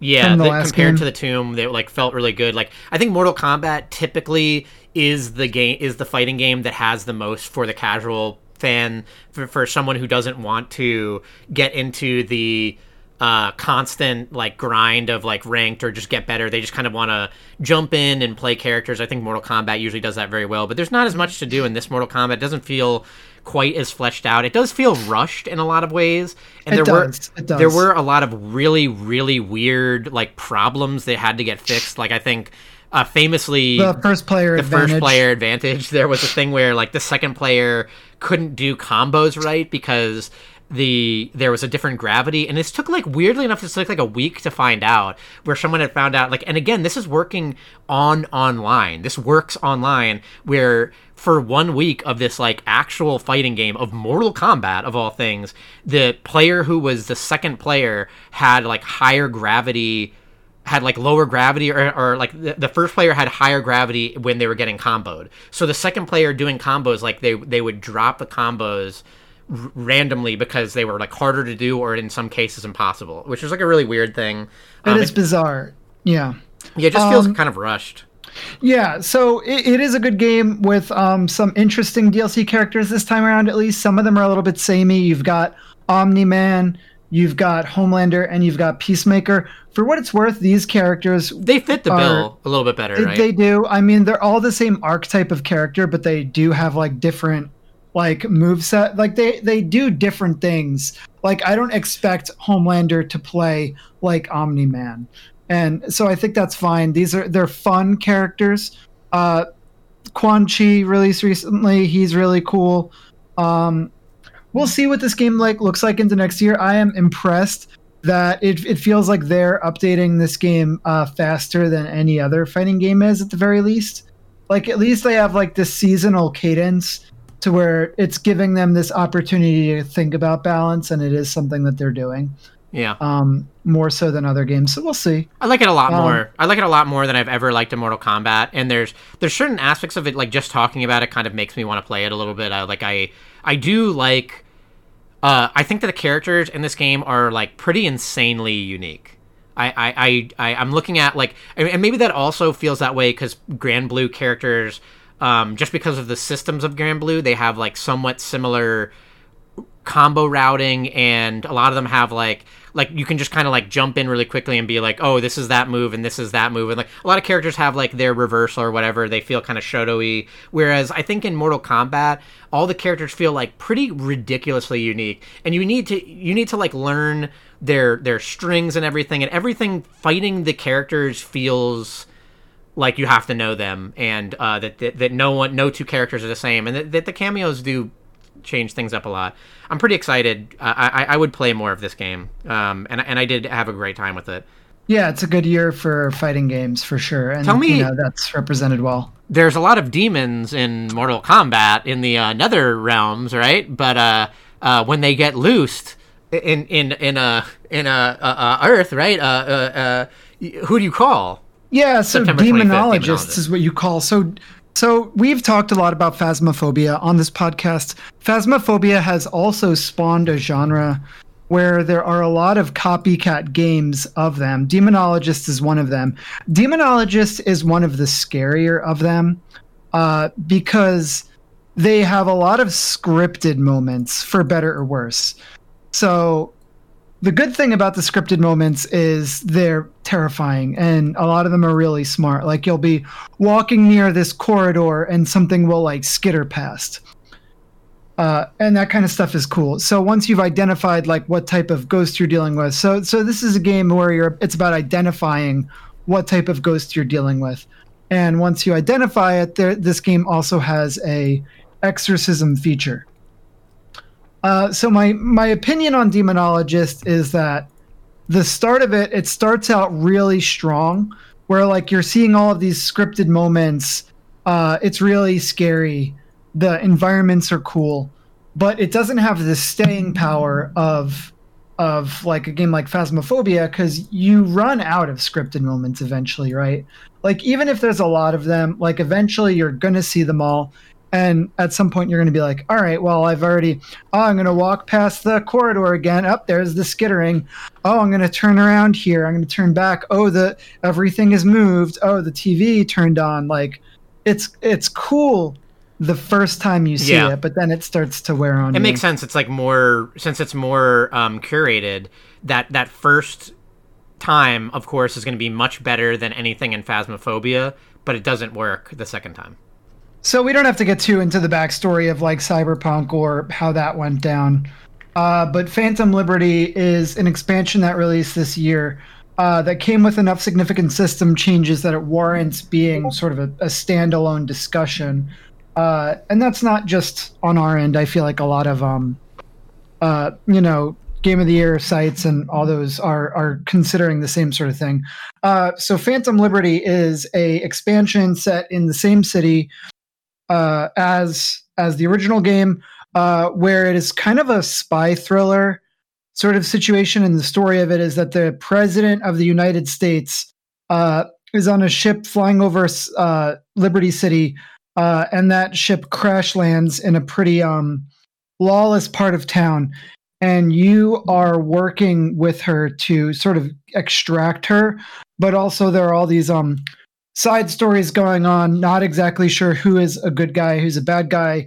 The lead cast member that a lot of people are talking about is Idris Elba, and so there's this side story going on. It also rolls back into the main story by playing through Phantom Liberty. There are some, I think, like 4 or 5 different ways in which it could alter the ending of Cyberpunk, which already had like a pretty robust end of game with like a lot of different branching decisions. But alongside this was sort of Cyberpunk 2.0 release, which was massive system revamps to the game, where they actually went and changed where it used to be the kind of boring skill system that I lament about.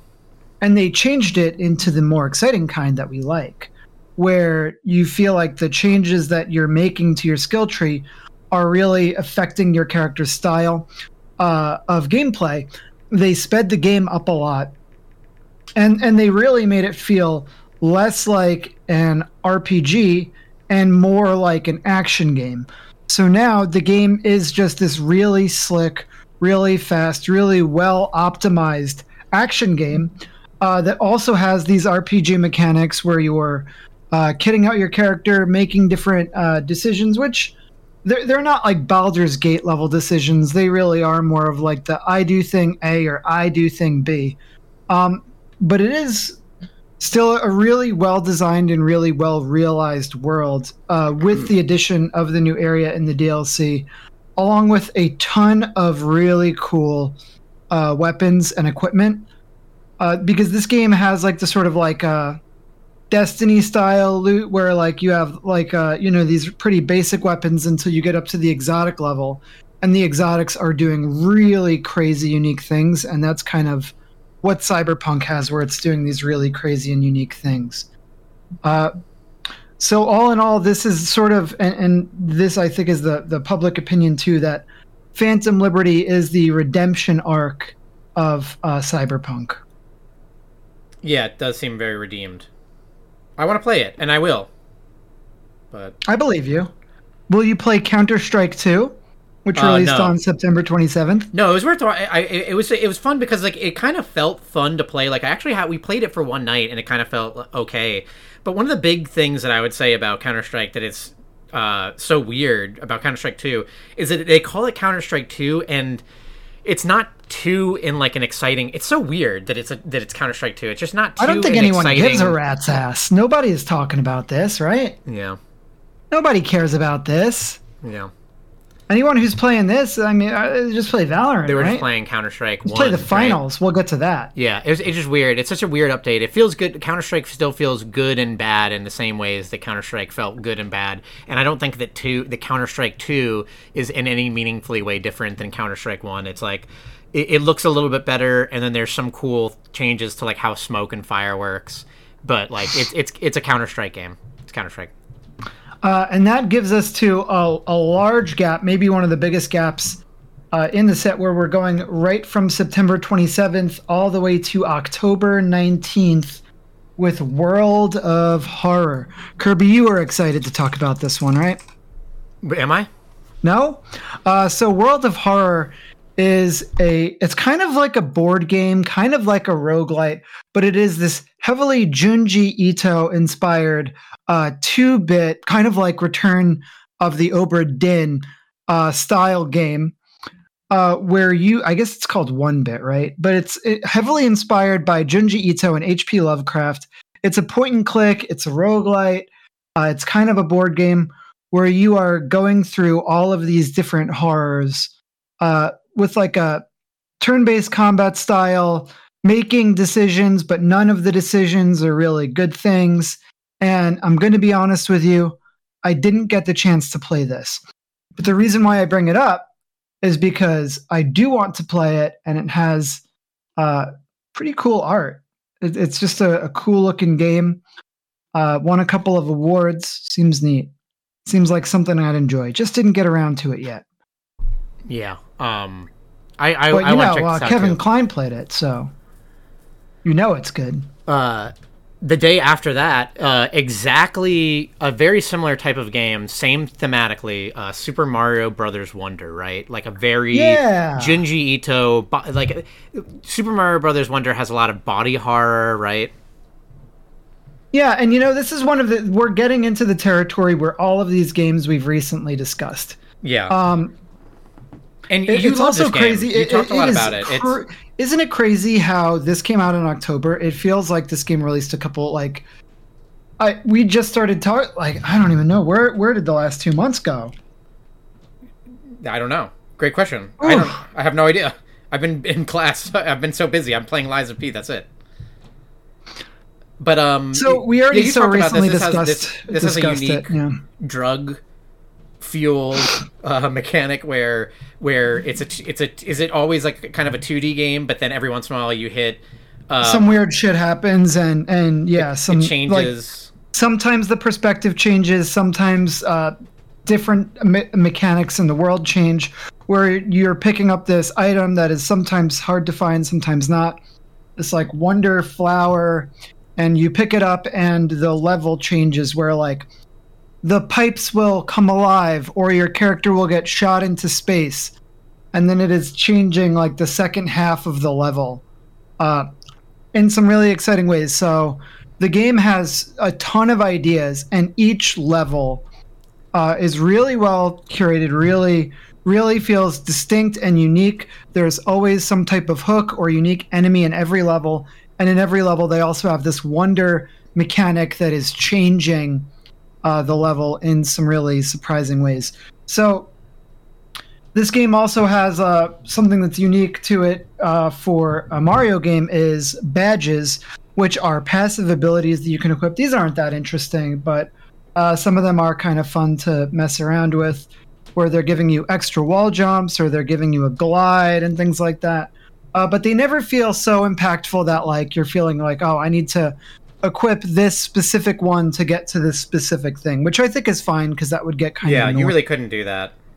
You don't want that. But Super Mario Wonder is also a strand type game where you are inhabiting these levels. You could go online and then you're in the levels with the ghosts of other players who are playing the game at the same time. And they can show you where secrets are. They can resurrect you if you die. And they can emote at you. So Super Mario Wonder, the best strand type game of the year. So now we're kind of at this weird spot in the year where we were at a spot where we were in games that we've talked about a lot, and now we're starting to get to games where we haven't really talked about so much. And one game we haven't really talked about at all that I don't really fully understand, but is quite a hit, is Lethal Company. That's October 23rd. You don't understand it. What is that? What do you think the game is based on what you know? I mean, it's such a massive hit, and from what I can understand, is it's definitely more than the sum of its parts game, because it doesn't really look good or interesting whenever I see videos of it. But from what I understand is that you are going to like a procedurally generated area or planet to do a mission, like a sort of tedious. Almost like Among Us style mission, but the thing that makes it interesting is that like it gets more dangerous as it goes or something, and you can be hunted by like creatures or monsters that live there, and also I think one of the other big things I know about it is that like it's like similar to almost like Among Us. You have like a near field, a proximity comm where you can only hear your teammates while you're near them. That's right. Was I right about everything? That leads to a lot of funny moments. But yeah, so the idea is that you have a quota to meet, and you need to go to planets and find scrap, and you bring the scrap onto the ship, and then you deliver the scrap after a certain number of days, and if you don't, you lose, and then you start from the beginning. So it's kind of this run-based thing, but the runs can go on pretty long, and the game does a pretty good job about like allowing you to like save and quit. Like you could pretty much save and quit after any mission, and that's pretty good. But yeah, it is just like you go there. There are a couple of different planets. The game is way early access. Like it's still very, very early. It's a game developed by one guy. So you go to these planets. There are only a couple of interiors right now, but I think that there's like 8 outside, like 8 exteriors of planets. But once you go inside, it's relatively safe when you first go in. But the longer you stay in each area, more and more monsters spawn. And the monsters all do different things that are pretty interesting. One of them, like the coil head, will only move if you're not looking at him. I think I've seen this one. Really, really fast. Yeah, I think I have seen this one. This is like a SCP. And another one is the Bracken, which tries to creep up on you. And if you look at him, he'll go away for a little while. But if you stare at him, then he'll insta-kill you. And one of them is the Ghost Girl, which is if you see her at any point, you're cursed. And she can follow you out of the area and follow you back to the ship and kill you while you're in the ship. So there's all of these different unique monsters. The game is pretty moddable, which is good because it also has host-only modifications, which means that there's a lot of mods where only the host needs to have the mods in order for you to play them, which has opened things up to new maps, new types of monsters, including a monster that can mimic the voice of your friends. So we'll take a small snippet of something somebody has said, and we'll use that to lure you towards them, possibly, or to make you think it's them. But yeah, so it really is just that. Like, it is such a simple premise, but you're pretty much just picking up items and delivering them. But it's funny because like the proximity chat leads to some situations where you'll like enter into the place. You'll be like, "Hey, is anybody here?" You don't actually know where your teammates are because there's no like mini map unless you're on the ship. And you could just like hear them screaming in the distance if they're getting like chased by someone. You could use a walkie-talkie if you want, but then you're taking up inventory slots, which is pretty precious because you only get 4 inventory slots. So I've heard some people say like that this is like a Twitch bait game, that it's like a game that exists solely for people to like freak out on Twitch and get views. And I understand that like opinion on it, but at the same time, I do kind of dig this game. It has led to some really, really funny moments so far for me. One of my favorites is that there's an item in the game, which is a mask, and it's a pretty new item. I wasn't sure what it did, but I put on the mask. Well, like I wore the mask when I was on the ship, and I was telling my friends that I was playing with, I was like, I don't actually know what this does, but I can't currently change any of my, like I can't take it off. I can't switch items in my inventory. And as soon as we landed on the planet, I lost control of my character, and it's just started attacking my friends, which was really kind of fun and like the kind of thing that I feel like can't happen in a lot of other games, but was just like really funny in this one. It just has like a good vibe, and it is such a strong start. Like this game, the foundation of it is so solid that it's exciting to see what this developer can do with the money they get. It really does remind me of early Phasmophobia, where it was like a single person who had this really good idea, with a really good foundation. And as time went on, it was able to just keep getting better and better. And I feel like this is the next one of those. This is like the true successor to like a Phasmophobia, where it's like this fun, goofy thing that you can do with your friends that I'm digging. Hell yeah. Makes sense? It makes sense now. Yeah, it's. I do think that it's like it's kind of hard initially to understand.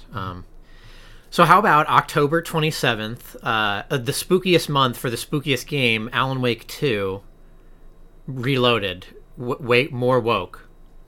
Alan Wake the wokest. Alan has woken. So it's been 13 years since the original Alan Wake, and this game takes place 13 years after it. Alan Wake 2 is a survival horror game. It has all the trappings of your survival horror, with the bullet conservation, the suspense of not knowing when enemies are going to show up. Safe rooms? What? Safe rooms? Save rooms. Yep, the save rooms are where there's coffee. So you grab coffee, and that's the save. And the heaviest Twin Peaks / Stephen King vibes you can get out of any game. Some of the funniest moments, the scariest moments, like this is a game that is like full of hot moments. I think that everybody who's played Alan Wake can agree that it has some of the best moments of the year. There are some truly incredible standout sequences of the game. And to be honest, the gameplay is pretty sharp too, which I was expecting that to be the worst part of the game, would be the gameplay. But I thought that it was altogether just solid and good so far. I haven't beat it yet, but it's not on my pile of shame because I am still in the middle of playing it. I've been playing it with friend of the show, Kevin Cruz. So every so often we'll hop on Discord and we'll just go through. Yeah. If any game is prepped and ready to be my game of the year for next year, it is Alan Wake 2 probably. I do hope you play it because wowza, it is great. The sure, I like so horror good. stuff. I've been going through some good horror stuff recently. I've had a good horror revival this year. I've been watching a lot of horror things, a lot of horror media. You're in your horror arc. I'm in my horror arc, but I have actually for a long time really liked horror video games, weirdly enough, despite the fact that I don't usually like that kind of stuff. But horror video games, I've liked Resident Evil for a long time, Silent Hill, and I played the original Alan Wake. You got to check out Alan Wake 2 then. I know, wakier and wokier. I mean, it's interesting, right? Like, I wasn't expecting the competition at the Game Awards to be Baldur's Gate 3 and Alan Wake 2. Like, if you asked me at the start of the year, like, what do you think are the games that are going to be at the Game Awards that are going to win things? Diablo. I would be so fucking wrong. Yeah. I would be so wrong. I feel like I would have, looking at our list, I would have said Hogwarts Legacy. I would have said Zelda. I would have said Zelda. Diablo. Final Fantasy 16. Final Fantasy 16, yeah.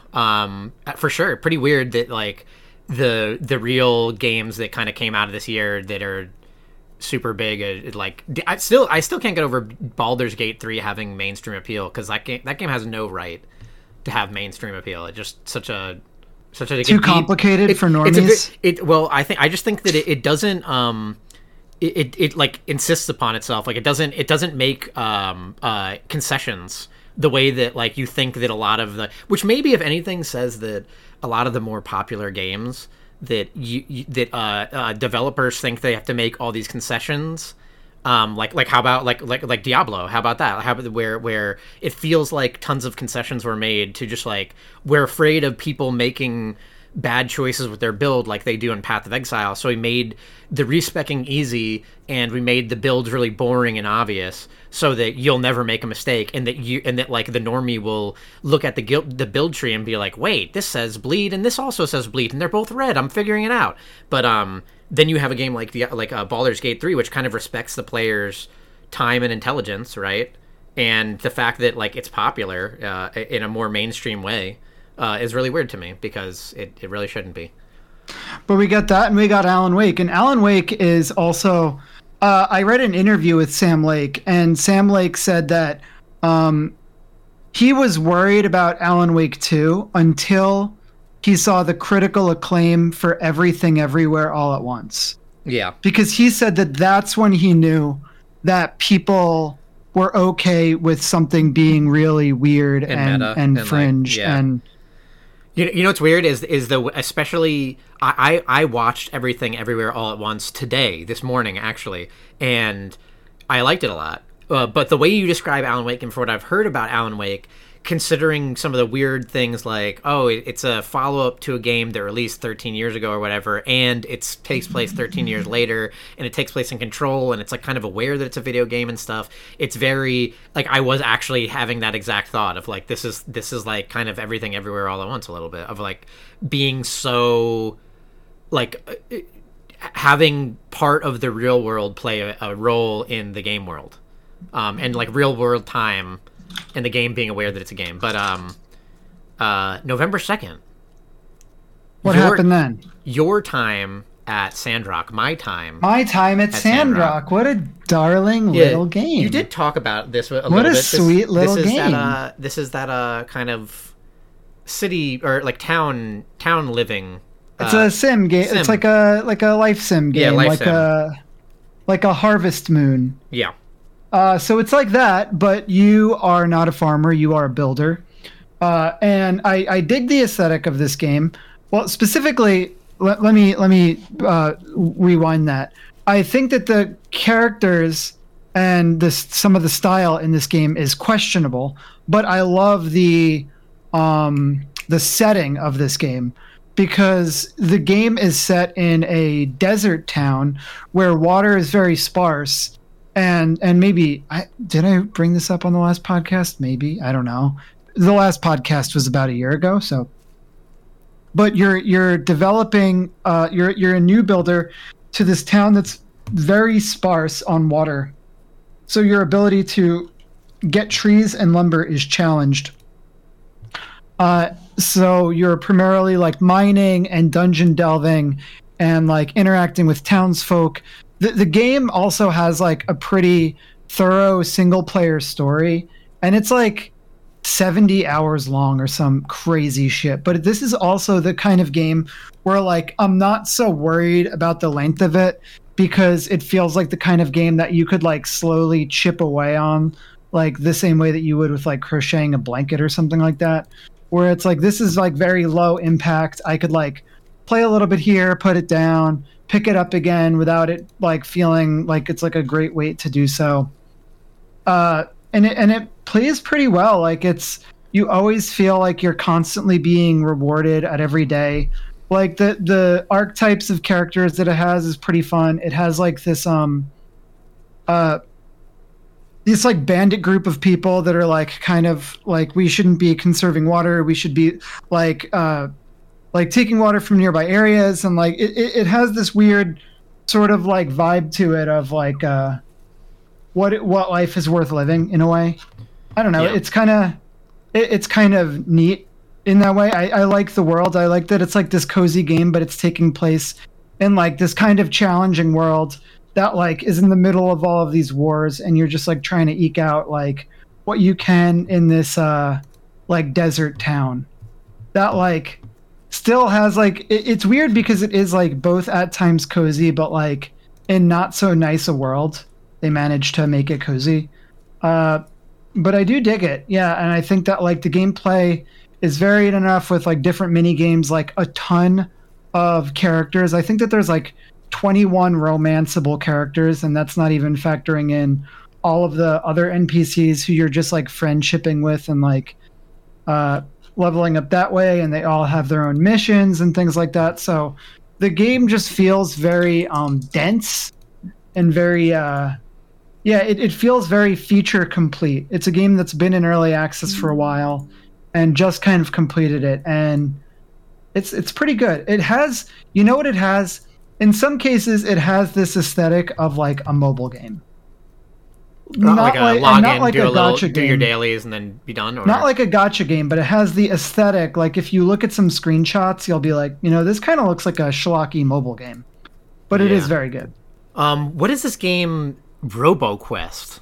November 7th. I don't think I've heard of this. So RoboQuest is a game I put on because it's one that I plan to play, but it is sort of it's essentially Gunfire Reborn, but it leans a little more on like a Borderlands sort of style and aesthetic where it's not like fantastical, it's more like sci-fi, and it's not like 4-player co-op. There's like it's either one player single player or like a 2-player co-op. But it's something that I mean to get to because a lot of people say like, yeah, if you like Gunfire, also check out this one. But this one is more of a movement shooter than that. Some people have also said like, I've replaced doing aim labs with doing RoboQuest because in addition to being a really good way of training aim, it's also just fun. So I think that RoboQuest is worth checking out. It's a relatively new game, just recently 1.0'd, class-based roguelite similar to Gunfire Reborn. Oh, all right. Actually, this looks really good, and this actually looks right up my alley. Wow. Cool. Yeah, so we could check it out. It's and it has Counter-Strike and Valorant style like movement penalty, and is that why do people use it as a aim trainer? I don't exactly know. It's just what I've read. Okay. Yeah, it just looks like it's a shooting. It looks nice though. It's got a good look to it. What have we got here? The Risk of Rain returns. Now, this one you did talk about a little bit. This is a true remake of Risk of Rain, but I think we ended up thinking that it's good, but it just makes you want to play Risk of Rain 2. Yeah, I think Risk of Rain 2 is still the better game, but this is kind of like a fun detour from that. And it has some cool modes in its own right. I talked about this recently, so I won't get too much into it. But like the prismatic trial mode that you're doing to unlock different abilities for different characters along with different skins, where you're kind of doing like this mission mode and there's like dozens of them. There's dozens cool of mode. us. This game is still a game worth playing. They should make a sequel to this game. I'm looking at RoboQuest gameplay. I'm getting this game tonight. This looks so cool. They should make a sequel to this here Risk of Rain. Yeah, what would they call it? Risk of Rain Returns 2. Or how about Risk of Rain 2 Returns? Okay. All right. Now, it would be Risk of Rain 2 Returns. They should really try and do something different with it. Because the first Risk of Rain is 2D, right? So it'd be kind of cool if they mix it up and made it a 3D version of Risk of Rain. You like that? Yeah, but we'll never get that. What else you got? So since we will never get that, I'll tell you about a game that 1.0'd Astral Ascent. Tell me about adding to our big long list of roguelites. I feel like I'm thinking about it. Roguelites. Why are there so many roguelites this year? I think it's just because they're the easiest to like play. Because we don't play the other ones and say something about though. Because like let's say there's like single player-y kind of games where you feel like you can't say much or like weigh in on it a lot until you've put in some time or maybe finished it. But with roguelites, you can do a couple of runs and then have like a good, nice opinion of it. But anyway, Astral Ascent is a roguelite that near and dear to my heart, that I love, that I talked about kind of earlier on this year when it was pre 1.0, but at 1.0 on November 14th. And I did recently talk about this also on the podcast, so I don't want to belabor the point. I think it was just sad because the 1.0 was cleaning up a lot of the things and a lot of the modes or text or things in the game where you would just hit a brick wall and it would say like, this is an early access game, we don't have this yet. So they cleaned up that kind of stuff, but it wasn't like a super sexy kind of patch where I could say, oh, they added a new character, because this is a 2D character-driven roguelite. It is very It is the traditional style of roguelite where you're going from room to room. You're deciding the next room. The type of challenge the room offers will, offer a specific type of reward. But what makes Astral Ascent so special and why I like it so much is because I think that for my money, it is the best playing roguelite there is. It just like once you get good at it, like the movement almost reminds me of like Dust Force or something, where you are so insanely hypermobile with so many options, and it's so crazy that it's just like you feel so powerful. And the characters, their abilities are so cool and unique, and every run is so incredibly unique. In this game, we've been talking so much about roguelites, so that thing we were talking about earlier where the runs feel different, there's synergies that different abilities or passives and everything plays into it. This game has that in spades all the time, nonstop, constantly doing that. Usually per run, you don't even have just like one kind of thing of like, oh, I'm going a poison build. You're doing like ice poison movement, or like ice poison and orb. Ice poison movement surprise. Yeah, something like that, where it's like you have tons of different like, eggs in different baskets. I really enjoy Astral Ascent, and I look forward to more content for it, but I have talked about it a lot. December 1st, Dragon Quest Monsters: The Dark Prince. Yeah, so this game came out to no fanfare, which I think is really disappointing, because this is a thing that I think this is Square Enix, right? They do the Dragon Quest games. They do. So the thing that's annoying is I feel like they do this thing where they'll release a game in the West, they'll advertise it, none. They won't advertise it at all. And they're then, like, why don't people like this? Only Japanese people like Dragon Quest. Yeah, so this is like such a bummer, because I feel like they did this all the time. So the other day, John and I are playing Granblue, and he's like, hey, did you pick up the new Dragon Quest Monsters? And I was like, no, I didn't know that was out. And he's like, yeah, it's been out. So this is a Switch exclusive, which is also annoying, because like a lot of other Switch exclusives, it is reminding us that either A, the Switch is too old to handle a lot of games. Oh, yeah. Or more likely, B, a lot of companies don't care to optimize for the Switch, which is especially a shame in instances where the Switch is the only place that you could play some of these games. Even playing like Tears of the Kingdom, you have the feeling of like, all right, we really need a new console. You know what's weird? The Switch is only 6 years old. March 3rd, 2017. That doesn't sound right? You were in Brooklyn at the time that it launched. Yeah. That was weird. You live a world apart now. But yes, you're right. So, Dragon Quest Monsters: The Dark Prince is a direct sequel to Dragon Quest IV. But you play as one of the antagonists of an older Dragon Quest games, the Dark Prince, who has been cursed with the inability to harm monsters. You cannot harm people. Oh, what a curse. So, sounds horrible. What a curse. So in order to deal with this, you need to start taming monsters. So the old Dragon Warrior Monsters games on the Game Boy Color were my absolute favorite games as a kid. So recently we had a game come out which was Serial Ultimate, which was essentially what if Monster Tamer but Path of Exile level of depth. So this game is not that. It is much simpler than a game my surprise. like Serial. Imagine my surprise when Dragon Quest Monsters is not like Path of Exile. But it's quite a bit. It's much more complicated than like a Pokemon is.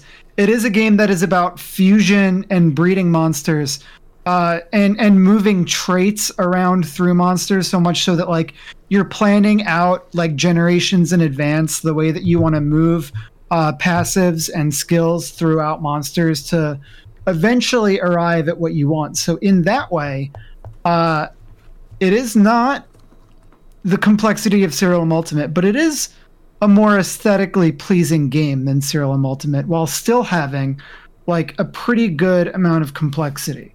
So if you've played a Dragon Quest game before, or even if you haven't, honestly, you probably know what the aesthetic of Dragon Quest looks like. It is like a pretty distinct style. You've seen the slimes. We've all seen the slimes. And it's a pretty neat game. I mean, like for what I've played of it, which isn't much, but there is a free demo out on the Switch if people do want to check it out. Like I said, this is a game that is not blowing me away with its performance, but luckily it's a turn-based multiplayer game. But I do find it weird that they don't advertise this at all. I feel like it could be a pretty well-liked game if they advertised it, or if they would release it on PC at the same time. They probably will release this on PC because they released all of the other ones on PC eventually, but they just shadow drop them. You know, they're just like, I totally know what you mean, and that's like a really common thing of if something doesn't do well in America organically without any marketing push, then Japanese companies assume that Americans don't like it. But if it does do well, then they'll do a marketing push. So like, you know, games that have been popular or you know, got popular through like either ground support or, you know, stuff like Final Fantasy or Zelda that are like obviously popular, get marketing pushes. But then like Dragon Quest just has never gotten that. And I feel like it's that constant story of like it comes out to like little or no fanfare, and I feel like I just hear the interviews with the Japanese devs of like, yeah, it's not popular in America. Americans just don't like Dragon Quest. I actually finished Dragon Quest Builders 2, but one of my greatest shames is that I never finished Dragon Quest 11, despite the fact that I did really enjoy it. I just fell off. I would like to get back to it, and I feel like the story is generic enough that it won't matter that I haven't played it in like 3 or 4 years. One of the greatest James is December 7th, the finals. This game is picking up steam. For true. This game more and more. Okay. Every day the numbers on this game are going up. I didn't start playing it because I thought, you know what? This game is going to quietly die like all of the other multiplayer games. I will also say some positives. So the finals is, tell me what it is. It's a free-to-play, combat-centered game show. Fight alongside your teammates in a virtual arena. X-Dice employees, where it is heavy on the destruction and it is very low on seriousness. Where it is just like, this is a weird fucking amalgamation of game show esport with like somehow both like a very generic aesthetic, but also really kind of an original aesthetic in the fact that it's like trying to mishmash all of these things and be like, this game looks like a video game, but it really looks like a video game, you know? Yeah. But it has all of these like moments of like, because the destruction is so heavy, you start out this map and you're like on this like massive skyscraper with these different like bridges that are taking you across, but throughout the game, like the bridges are getting like blown up and collapsing, or you're like trying to steal an item from an enemy team, but they've fortified the primary entrance, so you like grab a bunch of C4 and like burst through the wall and take their shit. And there's just something about that gets me. And the game is really well optimized, and despite how you might feel about the aesthetics, it is inarguably impressive with the lighting tech and the destruction tech. It does look, it looks like you just said, it is quite generic looking, but it is nice. It looks realistic good, but it has no theme. It doesn't have like a super discernible. I am very partial to killing someone and they explode in coins. I do dig that. The very Scott Pilgrim thing of like, you kill someone and you don't like see their corpse, they just like turn into coins. That's fine with me. Yeah. So I do mean to play this. Actually, I'm probably gonna be checking this out later tonight. But I am interested in the finals. Very cool. And I feel like it's a game that if it really does have a life, then there's no real rush. People seem like they like it enough that they might be playing it next year as well.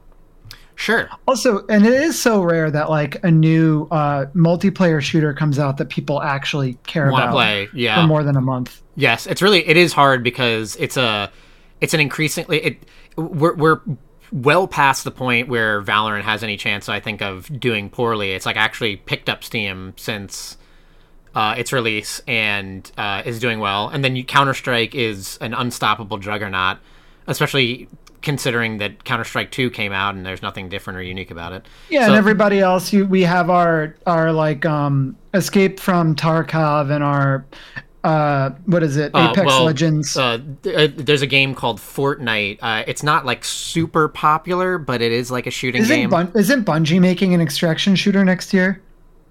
I don't know. That could be kind of fun. Yeah, Bungie should do anything. I could get down on that. And our final, oh my god, after 8 hours of podcasting, our final game, and probably requiring a lot of explanation, is December 14th, Granblue Fantasy versus Rising. This is a fighting game. I do want to quickly lay out the history of this. So Granblue Fantasy Versus is a weird as fuck game that should never have come out because it is a gacha game originally. Granblue Fantasy, it's based on Granblue Fantasy, which is a gacha game that never had like a real official launch anywhere outside of Japan. So there is like a localized version of it you can play on, I think, like a browser, but there isn't. If you go to your iOS or your Android marketplace, you won't see Granblue Fantasy there. It's like something. It's one of the more original early gachas, and it was like a browser-based gacha. So it's really weird because like it's been doing so well in Japan for so long that it's getting games like this, and there's a Granblue open world RPG coming out globally soon. Yeah, it looks Granblue really good. Relink or something, right? It looks really nice. It's like a really good looking Granblue. And this game, this fighting game, has kind of gotten me interested in the characters of Granblue. Yeah, they are quite unique, and you could see just by playing the Granblue fighting game why people would be invested in this world or these characters. But so yeah, you have this game, this gacha game from Japan that is not localized. Truly, and doesn't have like a global launch, and it's not on iOS or anything like that. But it has been going on for so long, for like a decade or so, I think, to the point where it's starting to get these spin-off games in this universe. So it's got Granblue Fantasy Versus came out. It came out of all times. I think it came out late 2019. I'm saying that just from memory, and I'm almost 100% sure that I'm right. And the reason why I'm sure I'm right is because it came out late 2019, I think, and it had no rollback netcode, and the netcode was horrible. Play it locally. It was delay-based netcode, and it was terrible. And early on, for the first month that it was out, it was doing well in locals, and people were really interested in it. Then something happened. If you may remember 2020 being the year where the inside year. That was unfortunately the COVID year. So Granblue comes out, bad netcode, and it's based on a franchise that hasn't had a global launch. From Arxis, a great, fighting game company, but it comes out right in front of the pandemic. So it completely died off, did terrible. Like no one could really play this game because you couldn't play locals. And even when the old fighting games a lot of fighting games used to have bad netcode, but it was fine. I mean, it wasn't fine, but I guess like the excuse was like, well, the people are playing locals, so like the game is still alive and fun, and you can still watch like tournaments, but like tournaments died, and there was nothing but online, so Granblue just petered out. And then they did like 2 seasons or so of DLC. Another initial problem with Granblue was it was a really, really small starting cast. I want to say it was like 11 characters. It was a really, really tiny starting cast, and a lot of the starting cast characters are a little bit closer to that generic Shoto character. I think like the starting cast characters are like Gran and And Blue. And yes, Gran and Blue and Percival. And so like it didn't have a lot going for it, unfortunately. Then there was a rollback up. So then they followed it along this line, which is like the current thing that fighting game companies do, which is like, the first blush wasn't good, but they come out with 2 seasons of DLC and then rework the game and then add the rollback. So I think that the friend of the show Galloway and I were playing when they had added rollback prior to the launch of Rising, and I really loved it. It was one of my more favorite fighting games that I've ever played. And the reason why I liked it so much is because the original Grand Blue Versus was like kind of the perfect marriage of anime and Street Fighter, because it was an extremely slow old person's game. It was like watching old Grand Blue content. It's mostly just like people whiffing buttons in neutral, trying to get like whiff punishes or counter hits, and it's very slow and it's very positional and footsie based. So now Grand Blue Rising comes out, and I really like when they do this kind of stuff, because original Grand Blue, really small starting cast, Like delayed 12 or 11 or something. Yeah, 12 or 11, delay-based netcode. The pandemic happens. Now, Grand Blue Rising comes along. They get to add new mechanics of it. The biggest new mechanic of it being ultimate attacks, which I'll talk about in a second. But they get to re-release the game with rollback netcode, with a massive roster that they've accumulated, and there's been balance patches and everything, and there's new mechanics. So it's kind of like this awesome thing that is like it's such a quadruple, triple, double, quadruple whammy of having all this kind of things happen at once. Of like the first Grand Blue was just a practice for what this is, kind of. So is it good? Overall, yes. You were waiting for this for a while, right? I was waiting for this for a while. You were really excited for this. This was a big anticipator for you. Yes, and it was because, and it's sad. So there's a lot of really cool things about it. It is such a It is such a good looking, gorgeous fighting game, and it's very cool. It's absolutely gorgeous. It is, and one of the things that I really like about it is that it is following along the trend of the very system heavy types of games. She's stunning. Yes. It's very system heavy in the way that like there's a dodge roll and a spot dodge where you can dodge in place, and a big old armor break move. Bam. Yeah, an armor break move that's new. Okay, and then before we get into the new things, I think one of the coolest things that one of the more unique things, other than the way I described before, where it was very slow and kind of Street Fighter and footsie based, is that you have a light version of a move, a medium version of a move, and the heavy version of the move is the EX version, but that will put the move on cooldown. So you, at any point in time from the very first second of the match, have your access to your entire kit, pretty much, where you have all of your EX abilities. And you can use them at any point in time, but you put them on a cooldown. So it is like it causes like a very immediate. This is like such a cool mechanic right off the bat, right? Because when you think of stuff like how EX works in a lot of other fighting games, maybe you're having like a fireball war or something, and then you use that EX move to beat their fireball, knock them down, and then maybe either like gain an advantage in the fireball war or close the gap. So you always have access to that, but it's like a powerful, because it puts it on cooldown, you completely lose access to the ability at all. So you use your EX projectile, maybe you do get some more ground, but now you don't have it at all. You don't even have the light and medium versions of it. You have no projectile for the next 10 seconds. Which is just a really cool, unique mechanic. I don't think there's any other fighting game that like gives you access to it, and the resource for it is not a meter that you're gaining. It's just you have it, but by using the more powerful version of it, you lose it. Yeah, for just a bit. Yeah, just for a bit. But for this new game, there is Ultimates. That is a new... yeah, and they're kind of like juiced up EX moves.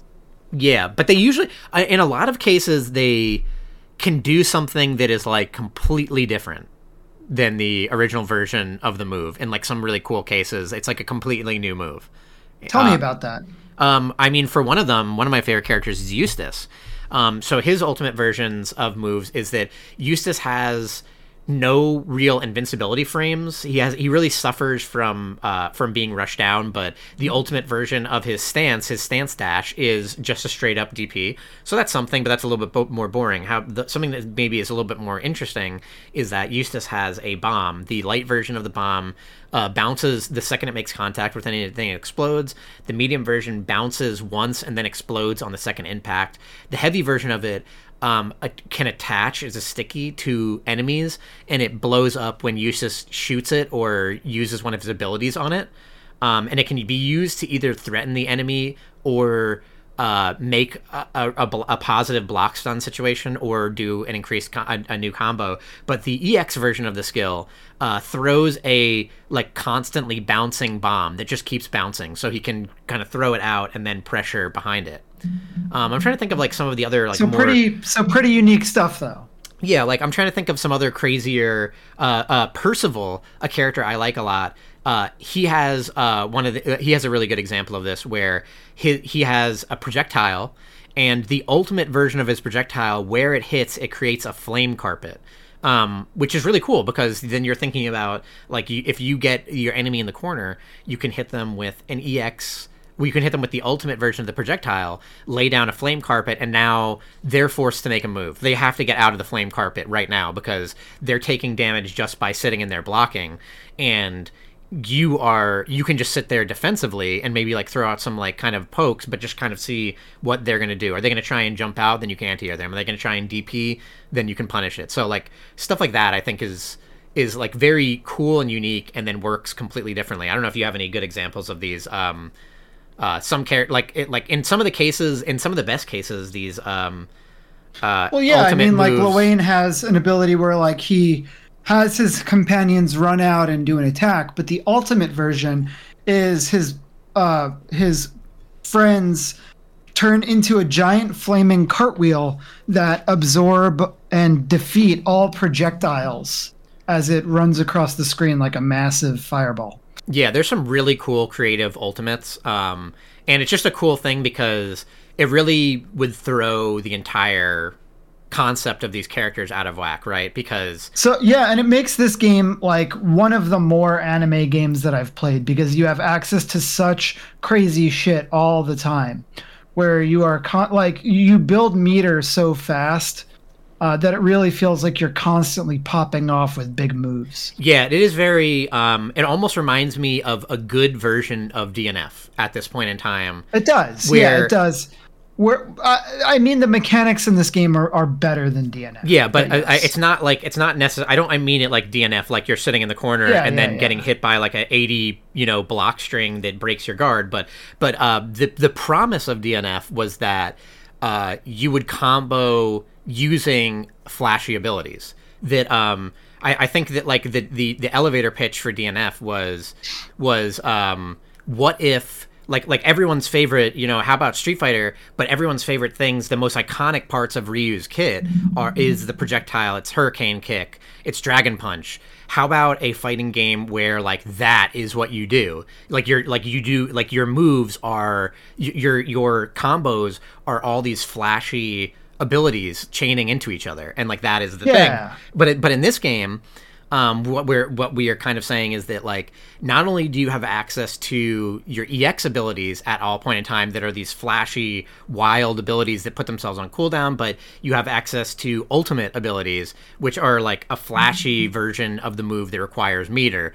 So you have that, you do gain meter quickly. Most of the ultimates are crazy cinematics, and they're also pretty safe to throw out in a lot of cases. So the game is pretty anime. Which is kind of good and bad. It's because it's. I love it. You know I love an anime fighting game. Yeah, it is. It's. I mean, like, where my problem comes in, and it's like it's not necessarily a problem because anyone is allowed to like this game. It's just that it went in a different direction from what made me originally. This isn't my Grand Blue Fantasy. Yeah, this isn't my Grand Blue Fantasy, right? Because this is my Grand Blue. Before, Fantasy. what I was saying is like Galloway called Grand Blue the oldest man fighting game ever. Like it was from all the fighting games that released in the last decade. That was the slowest. It really was, just sitting there whiffing buttons and buffering. I don't like that. And I also want to say that like. You used to not. I'm not entirely sure if this is true, but I think there was no air blocking and stuff like that. So the game was like very slow, very grounded. Jumping was really bad and really stupid, and it was just like it's just a lot of like low pokes and trying to shimmy and like vie for space. And I really like that, but this new version of it takes it in a completely different direction, where it's much more anime, not only because of the ultimate skills, but also because of maybe the mechanic that isn't so great, whether or not is that there's running abilities, and that is like it seems like that's fine. The problem is that the running ability is plus, which essentially means that if you run and attack somebody, and it hits, they block it. You are in. Your turn. You won that transaction by running in at them. Which means that like the way that this game looks now at like a pro level, it's not what I said before, Grand Blue Rising versus. It's not people whiffing buttons, it's not footsies, it's running 6A. It is I want to get this person in block stun, and I want to start doing a crazy complete like rush down where I just have all these plus frames. So the game is like it's very fast, it's very in your face. There's very little time where you're like actually spacing. It's more like he's attacking me and I'm waiting for my turn, and now it's my turn and I want to attack him, so like everyone's in their face. It does have the corner is very scary in this game. So there is some element of like spacing, and like it certainly feels bad to be in the corner, but for overall, this is a very like anime neutral skip fighting game. I think another thing that people who are like old Grand Blue Fantasy versus heads would say is that a lot of the ultimate abilities that characters they got at least like one neutral skip, along with the fact that the running abilities are so good. So like. And the neutral skipping with ultimates is fine.